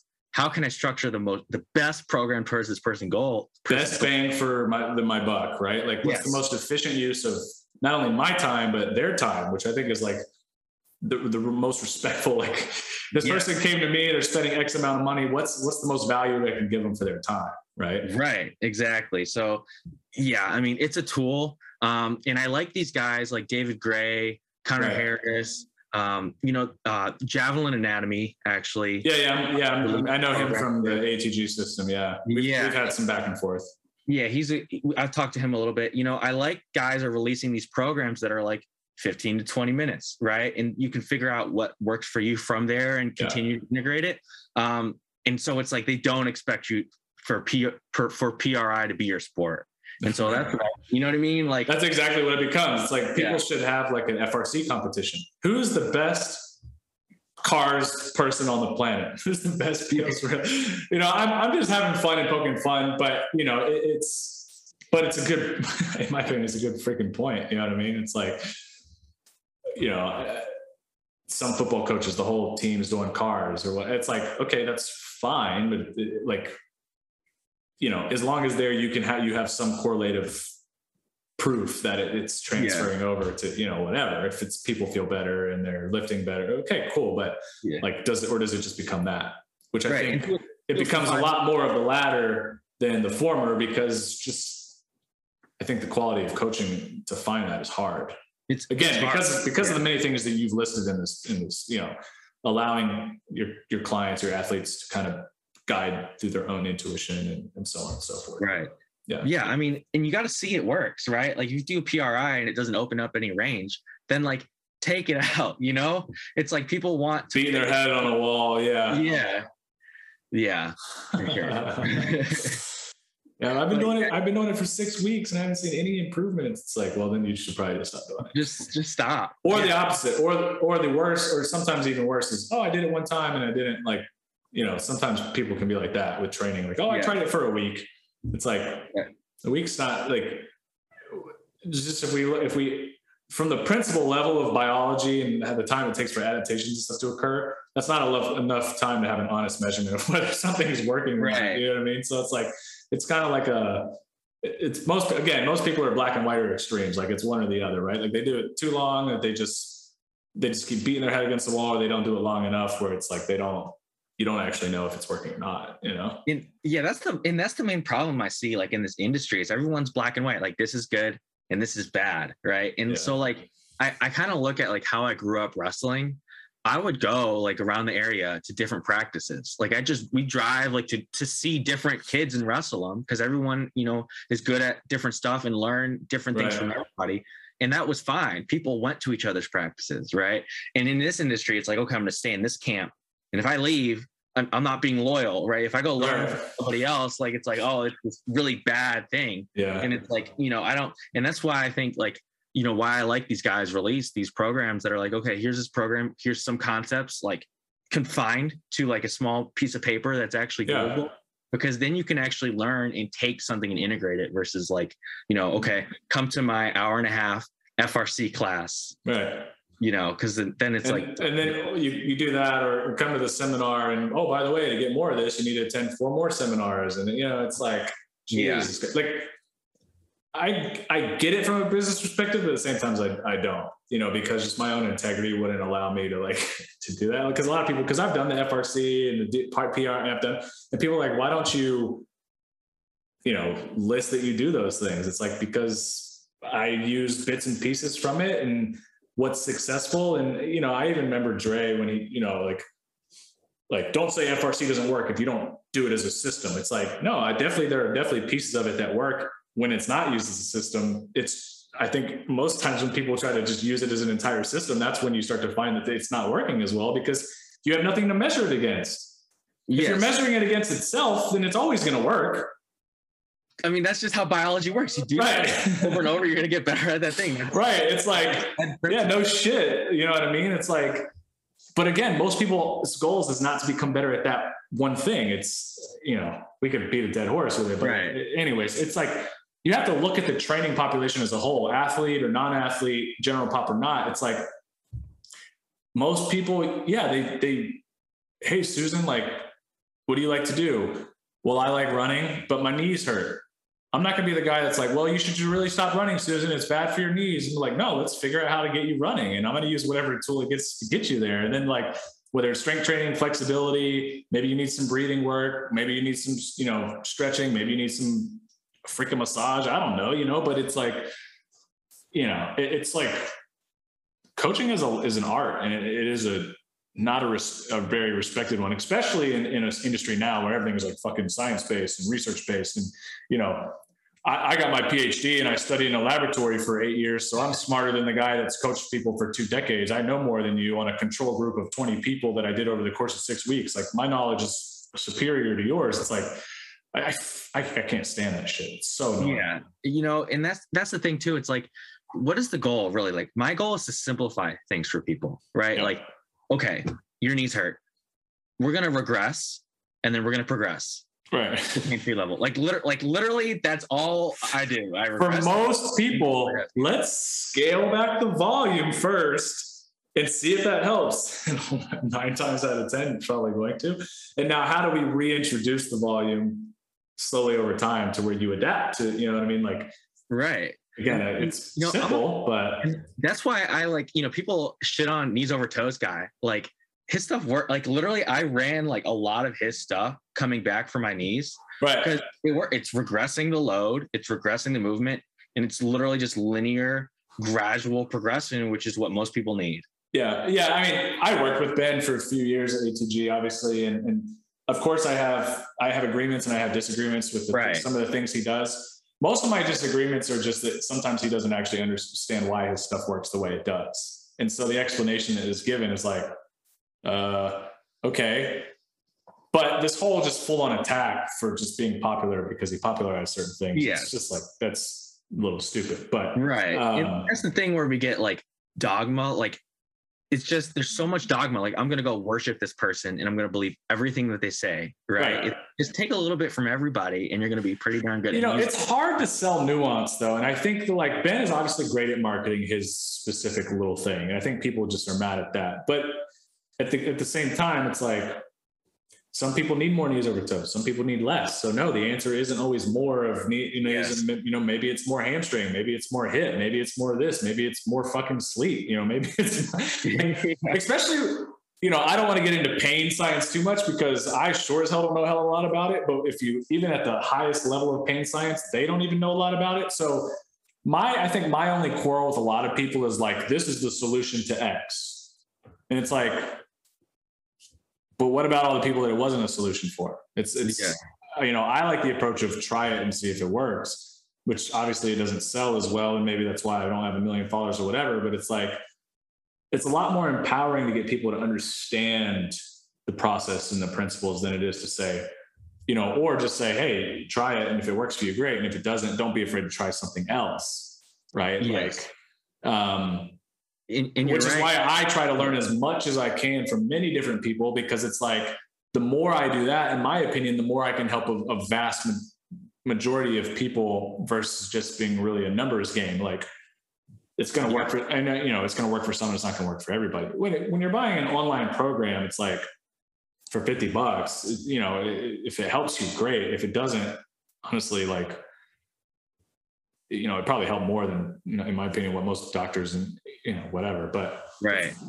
Yeah. that's a different, that's a different conversation, but it's, of course there's pros and cons to everything. And then of course, when you kind of reach the celebrity status, like it's I don't envy it really, to be honest with you. Cause it's a hard upkeep, cause now you're like on this pedestal and it's like, you have to maintain this position or else, essentially. So you have to kind of double down on that stuff. But yeah, I mean, it's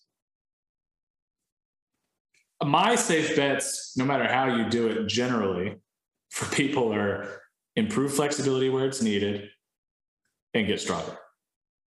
And like you said, regress or progress based on how you're responding and adapting to certain things. It's like, if you can keep those three things in the books, you're like, your odds of success are like, no, I mean, I think that's the other thing too, is like a lot of people are like, one of the biggest complaints is like, well, you get all these people who, haven't trained and that's why your thing worked. Like example is Ben is like, great. This person, like they didn't train their knees for 6 years because they had knee surgery. And the reason your shit worked is because they actually finally started to train, which is like a valid argument. But at the same time, it's also like, it's like, well, it's like, okay, I mean, but he got somebody to train. Right. That's the real win. It's not whether or not the Peterson split squat or the AT split squat is the best movement for the fucking knees. It's he got somebody to do fucking something, which I think is like obviously going to be better than nothing.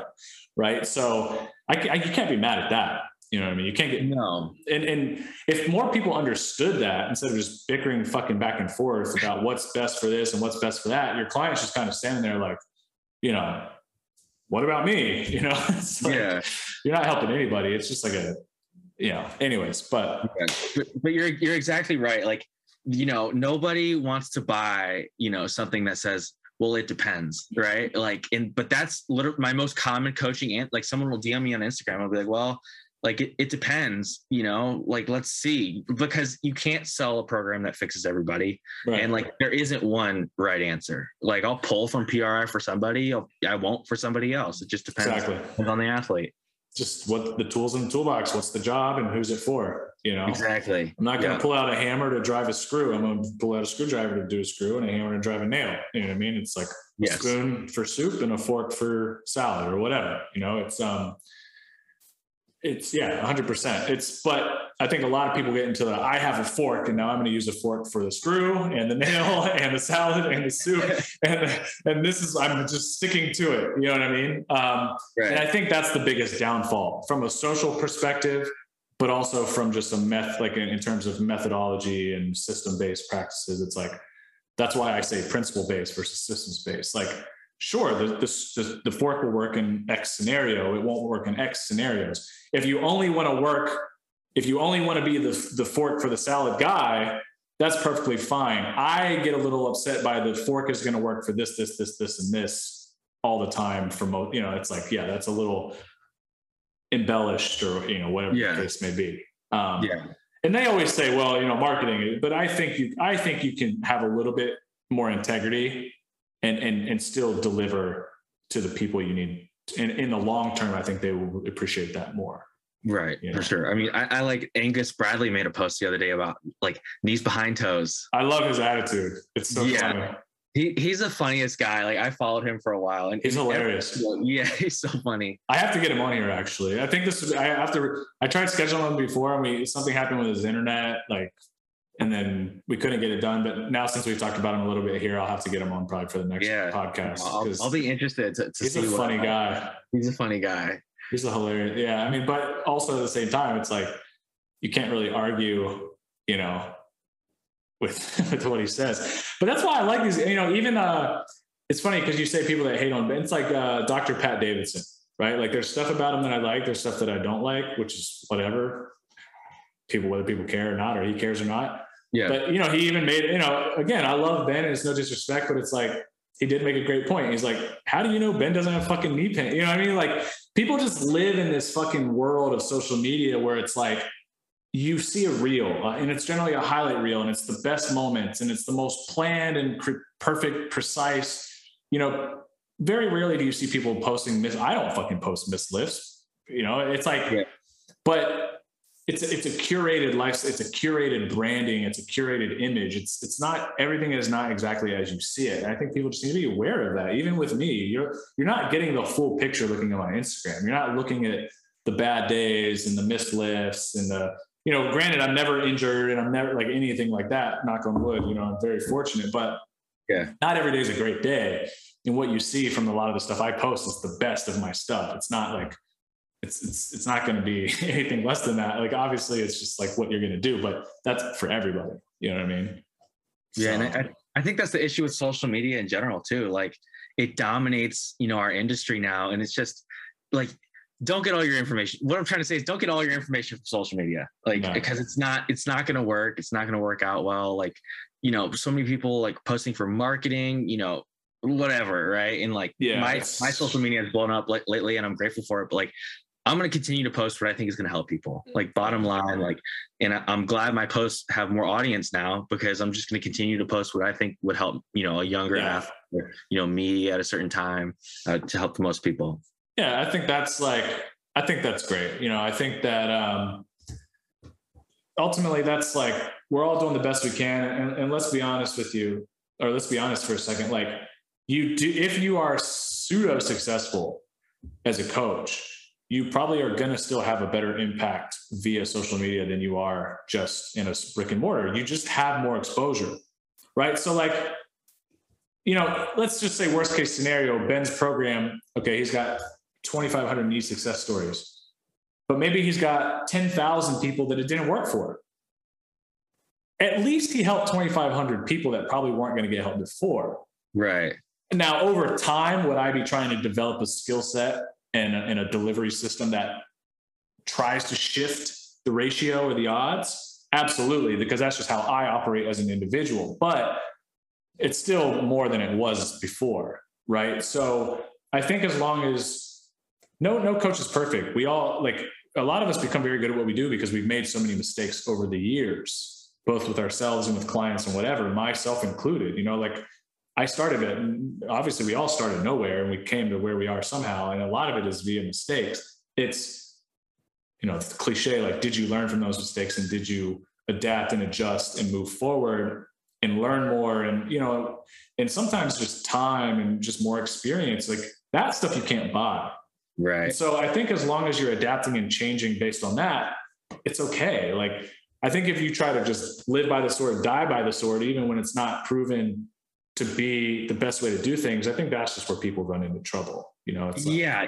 And that's the thing, like you got to reflect. Like that's the biggest key is like, you know, I've talked to coaches where they're like, oh yeah, like I wouldn't change anything about, like they have an injured athlete. Like, oh, I wouldn't change anything about their training in hindsight. I'm like, how could you say that? Like your athlete got injured. Especially in a lifting sport, you know, like sometimes I would say that there's not, I mean, in some situations, I would definitely say that strength coaches are the reason why injured, you know, even just team sport athletes and field sport athletes are injured. But sometimes it's also not. Sometimes freak shit just happens. And it's like, it's not the strength coach's fault. But then sometimes it's like, no, that's absolutely the strength coach's fault, right? Like but yeah, you're right. But in a lifting sport, like, you know, obviously freak stuff happens too, but most of the time, for sure, if there's a soft tissue injury. But again, like, the variables in a lifting sport are significantly less than that of like some kid going out and running on a fucking field or something. You know what I mean? It's exactly. It is slightly different, but I think in general, if you have a lot of injuries in a weight room, period, it's 100% the strength coaches. I agree. Fault, you know, for whatever reason, whether it's mechanics or volume or whatever, you know. Yeah. And, you know, like as a coach, like I take injuries personally. Like I don't care. What did I do? You're right. You know, like I don't care if my athlete went and slept 4 hours a night and, you know, only ate Doritos for 3 meals a day. I'm still going to be like, what did I do? Right. Like, what didn't I catch on to? Like, why didn't I catch on to that lifestyle so that I could change, you know, their loads out to the, you know what I mean? So I do take it personally. And I think it's important to do that so that you can learn and change as a coach and learn lessons. Well, I think I also, on that sentiment, I agree, because it's like, look, if you're going to ride the successes, you have to ride the failures. And while we post the client highlights, oh, I had success doing this and I had success doing that, and this worked for me and this worked for didn't. Again, none of us are posting the messages where someone's like, hey, this didn't work for me. Hey, I got fucking injured, or hey, I got hurt. My approach is like, I try to handle it and I take responsibility for it.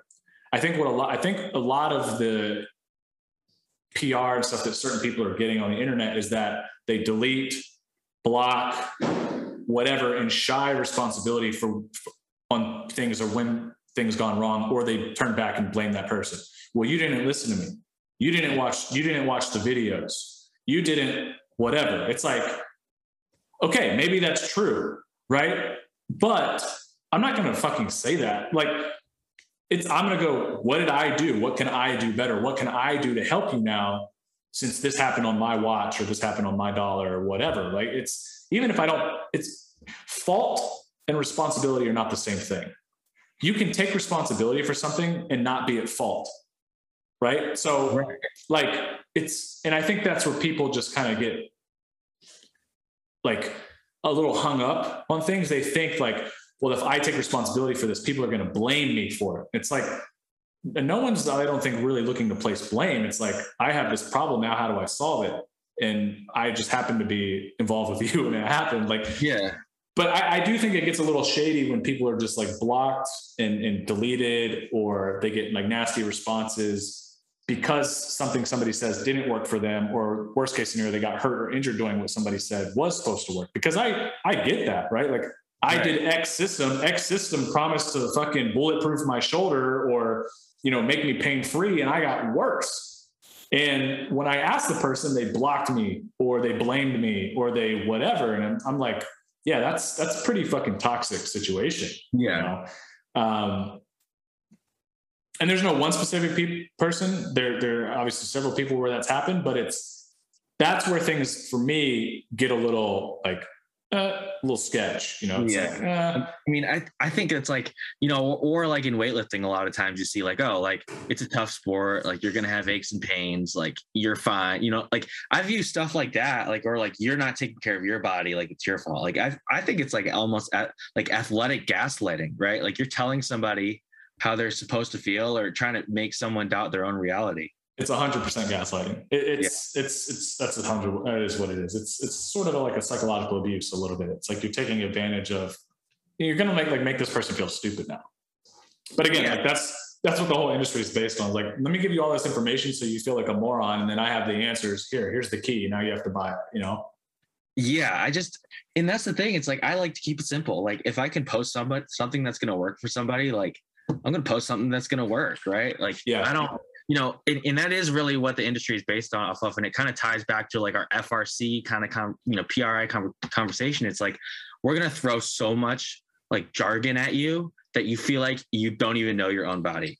And it's like, well, just simplify it so people can digest it and just do what works for them if you really care. And that's what I think. Yeah, the jargon's a big problem. Their understanding of the actual words themselves is also a big problem. Like, again, like people use the word flexibility and just make up their own definitions. It's like, no, that's actually not, nowhere fucking ever did it say that flexibility is passive static. Like, that's not the quality of flexibility, nor has it ever only been that. Somebody just fucking made that up. You know what I mean? Yeah. Like, these words are just words. Like, the same way that somebody said mobility is active. It's mobility is only active. It's like, no, actually it's fucking not. It's mobility can be passive. Like a chiropractor testing your hip range of motion on a table, they're testing your hip mobility. But somewhere along the way, this system says, oh, mobility is only active range and flexibility is only passive range, and mobility is usable range and flexibility is non-usable range. It's like, that's the dumbest shit I've ever heard in my life. It's because it's by no means true at all. Somebody just made that up, like literally. Right. And you know what the thing is too? Like, they're just words, right? Like, let's ascribe meaning to the words. Like, if you're gonna, different people have different definitions, right? Like, that's fine. But if you're gonna talk about something, like, instead of debating it back and forth, let's actually define what we're trying to say. You know what I mean? Or we're arguing about different. Or just give the reasoning. Yeah. And a lot of people go, oh, okay. But a lot of times, people like, because I make posts like this, like people shit on flexibility. Like, flexibility is bad, but do these mobility drills. I'm like, well, explain it to me. The thing is, I've never. And then when they can't, then it's like, okay, you don't have, right. It's like, whatever. And that's the thing. There's this huge movement against like passive stretching. It's huge. It's like, there's a movement that says it doesn't work. Like, science says. We're gonna take a break here and we'll come back for part 2. No, I'm just kidding, because I could talk for hours for that. But yeah, no, it's I know. Yeah, but like, I've never had an experience where passive stretching doesn't work for anybody. Like, at least in some sense, it makes people feel better. It improves range. Like, I just don't get it. I even have people, it doesn't actually improve your range of motion. It might help you sleep better. Shit, that's a great reason to use passive stretching. Awesome, but that's what I mean. It's like, anyways, or again, just misapplication of the technology itself, right? Like, you don't know how to apply it. So yeah, maybe in your experience it doesn't work. It's because you just don't know how to use it. Right. It's not that. It's not the product's fault. It's your fault. You know what I mean? It's like, you don't understand it. And again, it's even if people make arguments against certain systems, it's like, well, it didn't work for you because maybe you didn't actually understand it. You know what I mean? So it's not always, again, but I hate to say it's not always black and white. It's always, you have to look at both sides, right? In everything. And so it's like, yeah, it's really interesting. Like, so your coaching, do you do mostly Olympic weightlifting? Do you do a spectrum of different people, or like, what does your coaching look like? I do a variety. Right now, mostly remote. I have a lot of guys who are probably going to eventually compete in powerlifting, but just college age and wanted to start lifting smarter. I have like probably 5 or 6 Olympic weightlifters that are competing, and then a few more that are just kind of learning right now. So it's a mix for sure. Yeah, but mostly a lot of guys want to be based like around the squat, bench, and deadlift, or snatch and clean and jerk. And then I have a few that are just like, hey, I just want to get yoked and jacked and feel good about my body and, and not have pain. And I'm like, hey, let's do it. Yeah, that's good. So you have a pretty varied skill set. Yeah. I mean, it's really interesting because the other thing that you'll see in this industry is that like a lot of information coming from certain people are very geared towards a very specific niche within the industry itself. But they tend to try to apply it on the broader spectrum of things. Like this is how it's going to do for everyone. Right. So it's like, it's like I say here, but it's like somebody posts all the time, like, train like an athlete and this, that, and the other. And it's like, you look at their training and it's like, he trains like a basketball player. So even though he says train like an athlete, what he really means is like train like a basketball player, which it is an athlete, but that's not how all, you know what I mean? It's like, right. That's how every, yeah. Anyways. Yeah. I think that's where we get into like, okay, like athletes at later stage of their careers, at a higher stage need to specify. You said this earlier. Yes. But I think earlier in your career, like train like an athlete, like if that phrase means let's get really good at general stuff as a middle schooler, high schooler, then like I'm all for it. But I think, as a marketing tool, it's, like it's, you got to define it, Yeah. What does that mean exactly? Yeah. Right. Yeah, because exactly. like I posted just cheeky, like the old Sports Illustrated body edition they did of all the Olympic athletes. Like I saw every body looks totally different. Like totally different. None of them look the same. And so it's like, that's what an athlete, all these people are athletes. So define athlete to me. Right. Once we have a definition of what that is to you, then we can go, oh, okay, cool, and have the conversation. But it's like, yeah, it's just gimmicky marketing bullshit, because people are like, yeah, I want to be an athlete. I was a fucking loser in high school. I want to be an athlete. It's like, so those are the people that kind of are like, yeah, that's me. I'm an athlete. You know what I mean? So it's like, I get it. Like, yeah, he's talking to me. I want to be like an athlete. It's like, okay. Yeah. The thing is, like, I mean, if I train like this, I want to be Michael Jordan. It's like, right. It's not what's going to happen, but okay. For sure. I've said like, let's get more athletic, but like, I view, that as like, all right, like everybody knows like, okay, we're going to know how to move, right? We're going to be able to control our body. We're going to be powerful. Right. So there's that, and that's the thing too. It's not black and white. Like we said, like, nuance doesn't sell, but like everything about this is an art for sure. Yeah, absolutely. And I mean, it's kind of the beauty. I mean, there is a science to it, but there's also an art. It's just like any art. There's technique that you learn early on, right? Painting, you learn certain strokes and you learn this and you learn that.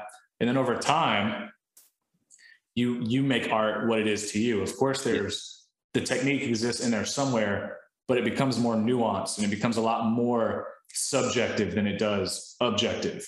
And I think training is the same way. It might start off pretty objective, but then over time, it's going to become more and more subjective to the person as they age and experience and realize what they like and what they don't like. And it's like, it's no different than really anything else. It's like food. Right. I might go to this fancy restaurant and I might have the same meal as somebody else made by the same guy. The person across from me can love it and I can fucking hate it. Yeah. I mean, there's still a chemistry, there's still a science to it. It doesn't mean that it necessarily works for, you know what I mean? It's like, it's a really cool conversation. But so what do you think about sports specific training? I mean, it's such a loaded question, but I mean, like I said, I think that early on it's important for kids, even high schoolers. Like I think one of the best things like a high school football player could do is run track, right? It's just like, just do everything, teach the body how to move, give the brain a lot of different stimuli. And I think later in careers is the time to say, okay, like we need to keep you healthy.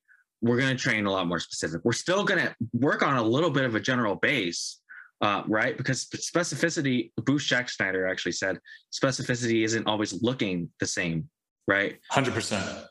It's not like trying to, which I think where people get a little carried away with the sports specific is everything has to match the look. If it doesn't look like a sprint, it's not sports specific. It's like, or it doesn't look exactly like the jump. It doesn't look exactly like the throw, then it's not sport specific. Right. And that's just not true. It's sport specific is we're doing something that's going to directly transfer. Right. And so I think even for high level athletes, like there's a general component, there's just going to be a little bit of a shift towards, like for a thrower, right? Or like a baseball player, it's going to be a little bit more of a shift towards high velocity work. It's like, I've been guilty of this at times, but it's like, people who like sport coaches or team coaches or skills coaches.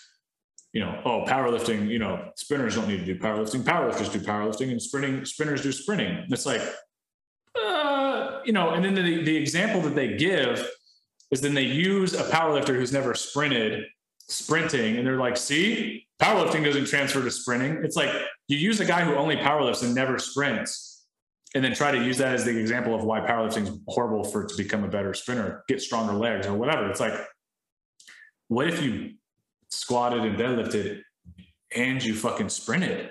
The transfer of skill, like you said, there absolutely you have first, there has to be a transfer, and you have to at least have some correlative evidence that this did transfer. But at the same time, you can't expect to get better at something and not actually do that. Like, no, powerlifting in and of itself may not make you a better sprinter, but powerlifting principles and methodology put into the training can absolutely help somebody run faster or jump higher, right, or whatever. And you can pick any system, sport, training, whatever, and say the same thing. Some coaches shit on Olympic lifts for sprinters or whatever. And it's like, but yeah. No, I agree. I mean, so like, and that's where we come into like, sorry, I'm plugging in my laptop real quick, but I mean, Bouchex talks about like, okay, we have sprinters bilateral back squat heavy, and they do it for a certain period of the year to get a hormonal response, and they go to a certain weight. And once they hit that weight, that's it. Right. But my target goal is 1.5 times or 1 3/4 or whatever it is they show that to not have diminishing returns or whatever. Right. But he said like if you want to get a growth hormonal response from an exercise, you can't beat the bilateral back squat. Now you could look at that right in isolation and out of context and say, wow, that's not sport specific. But if you're doing it for a specific purpose that's going to apply to the sport down the line, then it is technically sport specific. Right. So it's all about context. It doesn't always have to be immediate transfer either. Right. That's always the biggest thing about flexibility is the studies that they use. The context is so bad.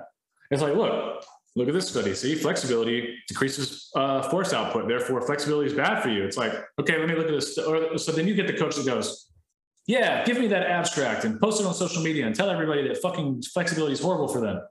And it's like, wait a second. Let me read the study. Can you send me the study? Let me get the data. Let me get the graphs. Let me see the control group. Let me see how this study was modeled and built. And then you go, oh, okay. They did static passive stretching of their hamstrings for 5 minutes. And then they walked for 10 seconds from here to the block. And then they did a max velocity sprint, max intensity.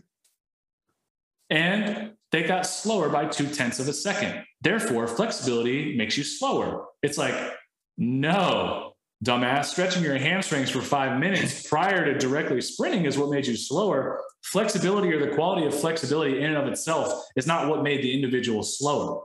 It's how you applied the principle and the method to try to, basically just bias your own, which is really what a lot of studies are anyway, to bias your own outcome.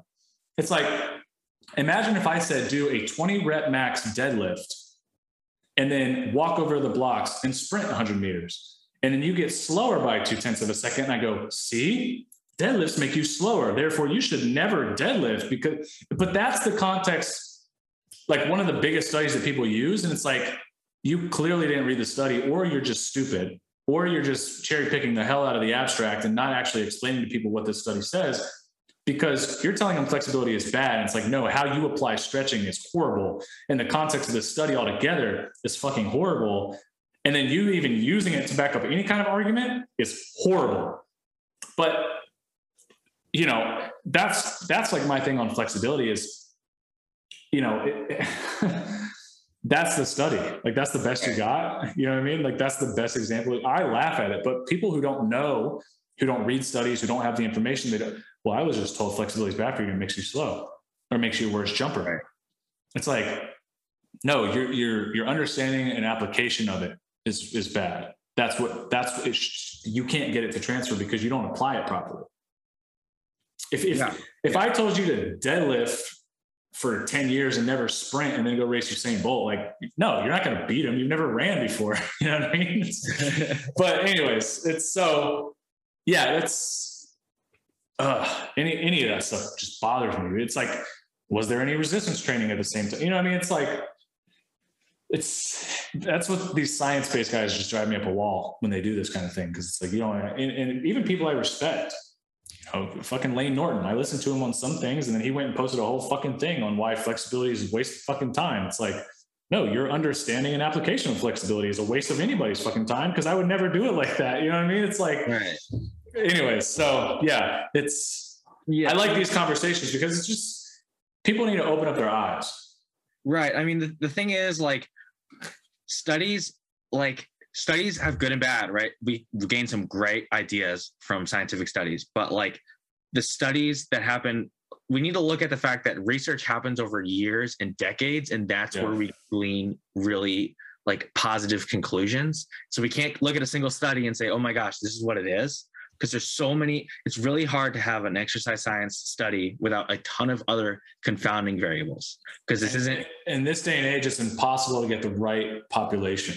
A lot of the good sports science studies were done in the 60s, in the 50s, when the studies were done on actual athlete populations and things like this. You can't do that anymore, because no athlete's going to stop training for 6 weeks out of the year, 8 weeks out of the year to be a control in a study for this. Like, no, they don't have time to fucking waste like that.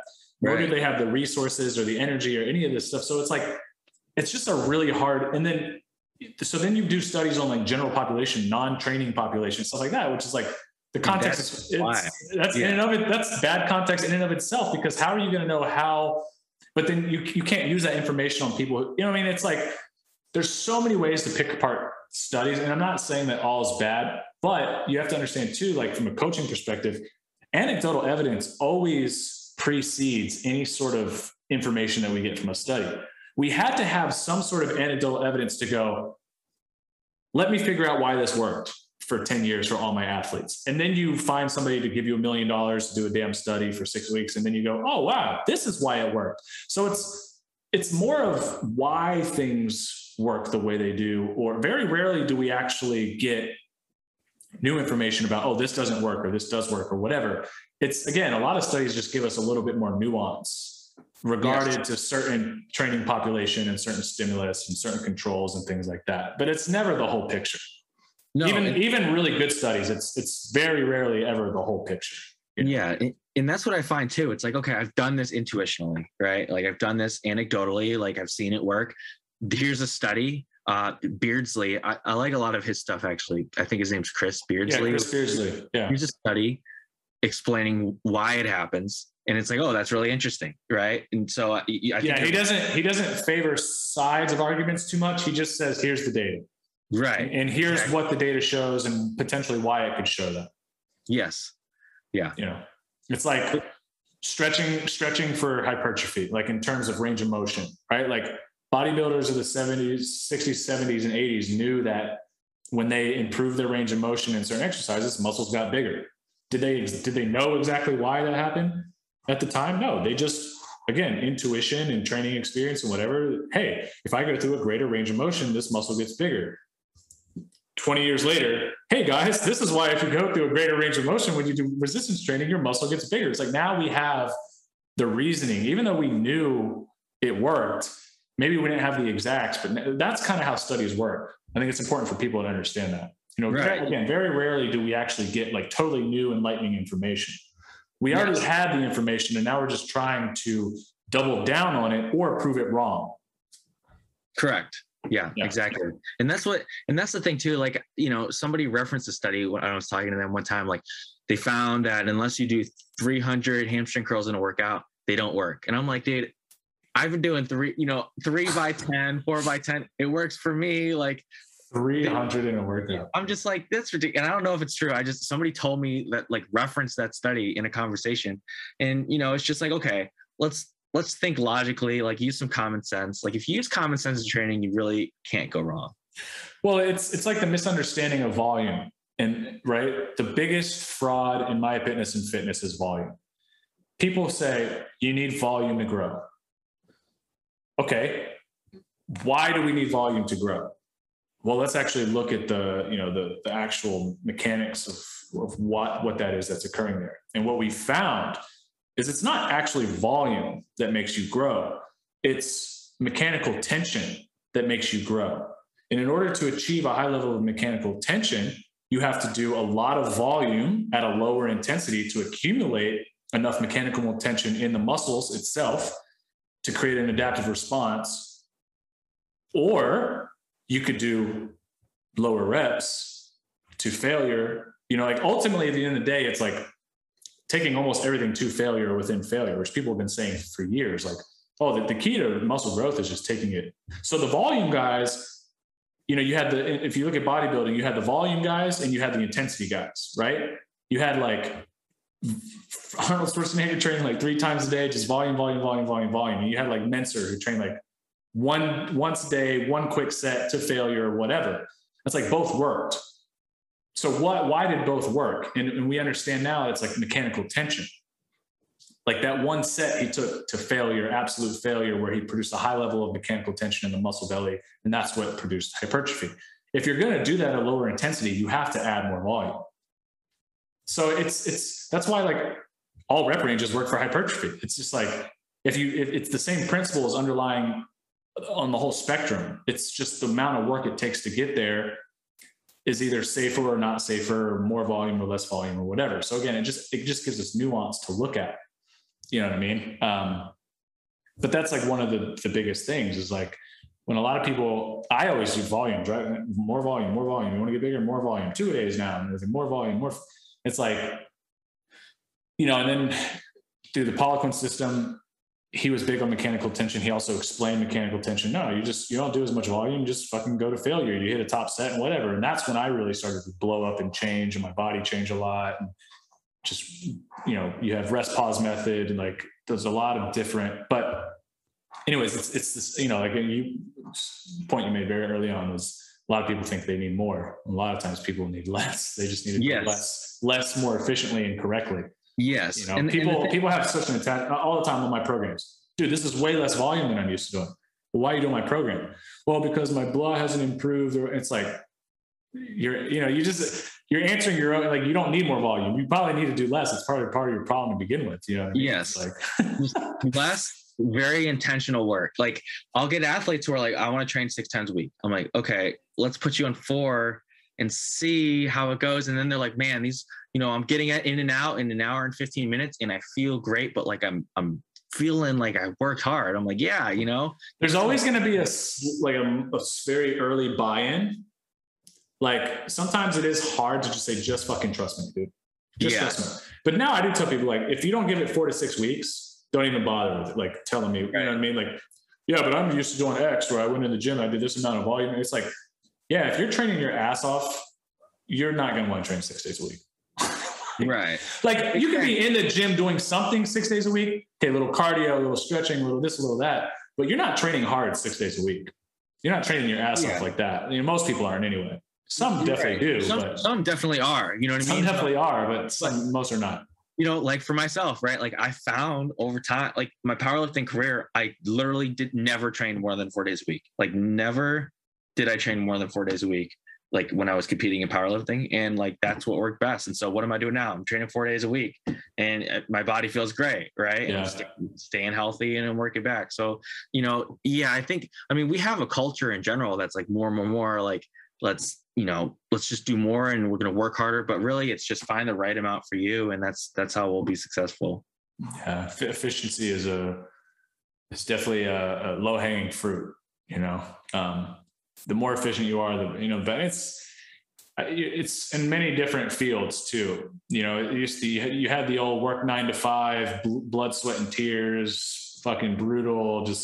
And now you have like tech guys that are working like 20 hours a week and they fucking just create, you know what I mean? It's like the landscape of value has gone from hours to efficiency, right? It's like time is the most valuable asset you have. So if you can achieve more in less time, you're coming out ahead in the end, because it's not something you can replace or buy or anything. It's just a flowing constant that will never change. And it's here 1 second and it's gone the next. And that's literally how time works. So, you know, no, man, this is a great conversation. I think we should definitely do a part 2. You know, we got off into a lot of things, but again, I think people, that's where you get the best information.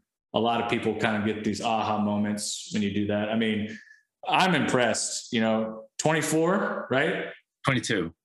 So, wow, I even gave you 2 years. So, incredibly knowledgeable, well achieved already. I'm excited to see what you do, man. I just think that you've, not that I'm anybody, but I just think that you have an incredible future ahead of you, both as an athlete, you're still incredibly young, and both as a coach, you're definitely very young. So I think there's great things on the horizon for you, man. I think that I learned a lot in this conversation, you know what I mean? So I think plenty of other people will too.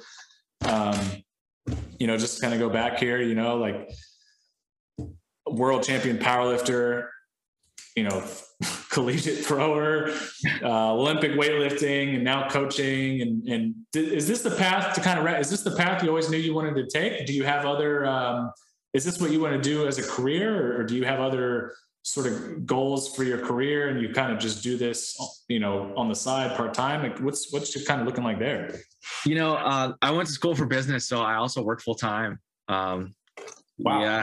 So I work in consulting. So, so I'm just kind of enjoying the ride. Like I enjoy my athletes I coach, and, I just love it. So that's awesome, man. That's awesome to hear. Well, Matthew, I appreciate you taking the time to hop on here and chat with me, and kind of fill me in on your history as an athlete and as a coach, and all the things that you've accomplished, and a lot of the things that you've learned and so on. And it's always cool to hear because, you are, for the most part, accomplished at both sides of the coin. And as an athlete, as a coach, a lot of times I think people get information from one side or the other.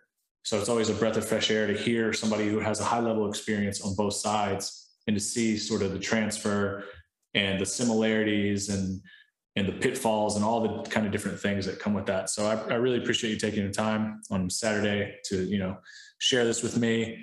Where can people find you if they want to find you? Find me on my Instagram. It's Champion Matthew Jones. Champion Matthew Jones, guys. So that's at Champion Matthew Jones. If you want to find Matthew on Instagram, go check him out. Again, extremely impressive guy, extremely knowledgeable. And I've thoroughly enjoyed having a chat with you, Matthew. So thank you again. It's been great. Thank you so much for having me on. Of course. We'll do part 2 again here in the future. All right. Yeah, Absolutely. I hear him chatting the noise, move too quick, can't stop for the talking. I hear him chat with the boys, man so tough, but man's keep caution.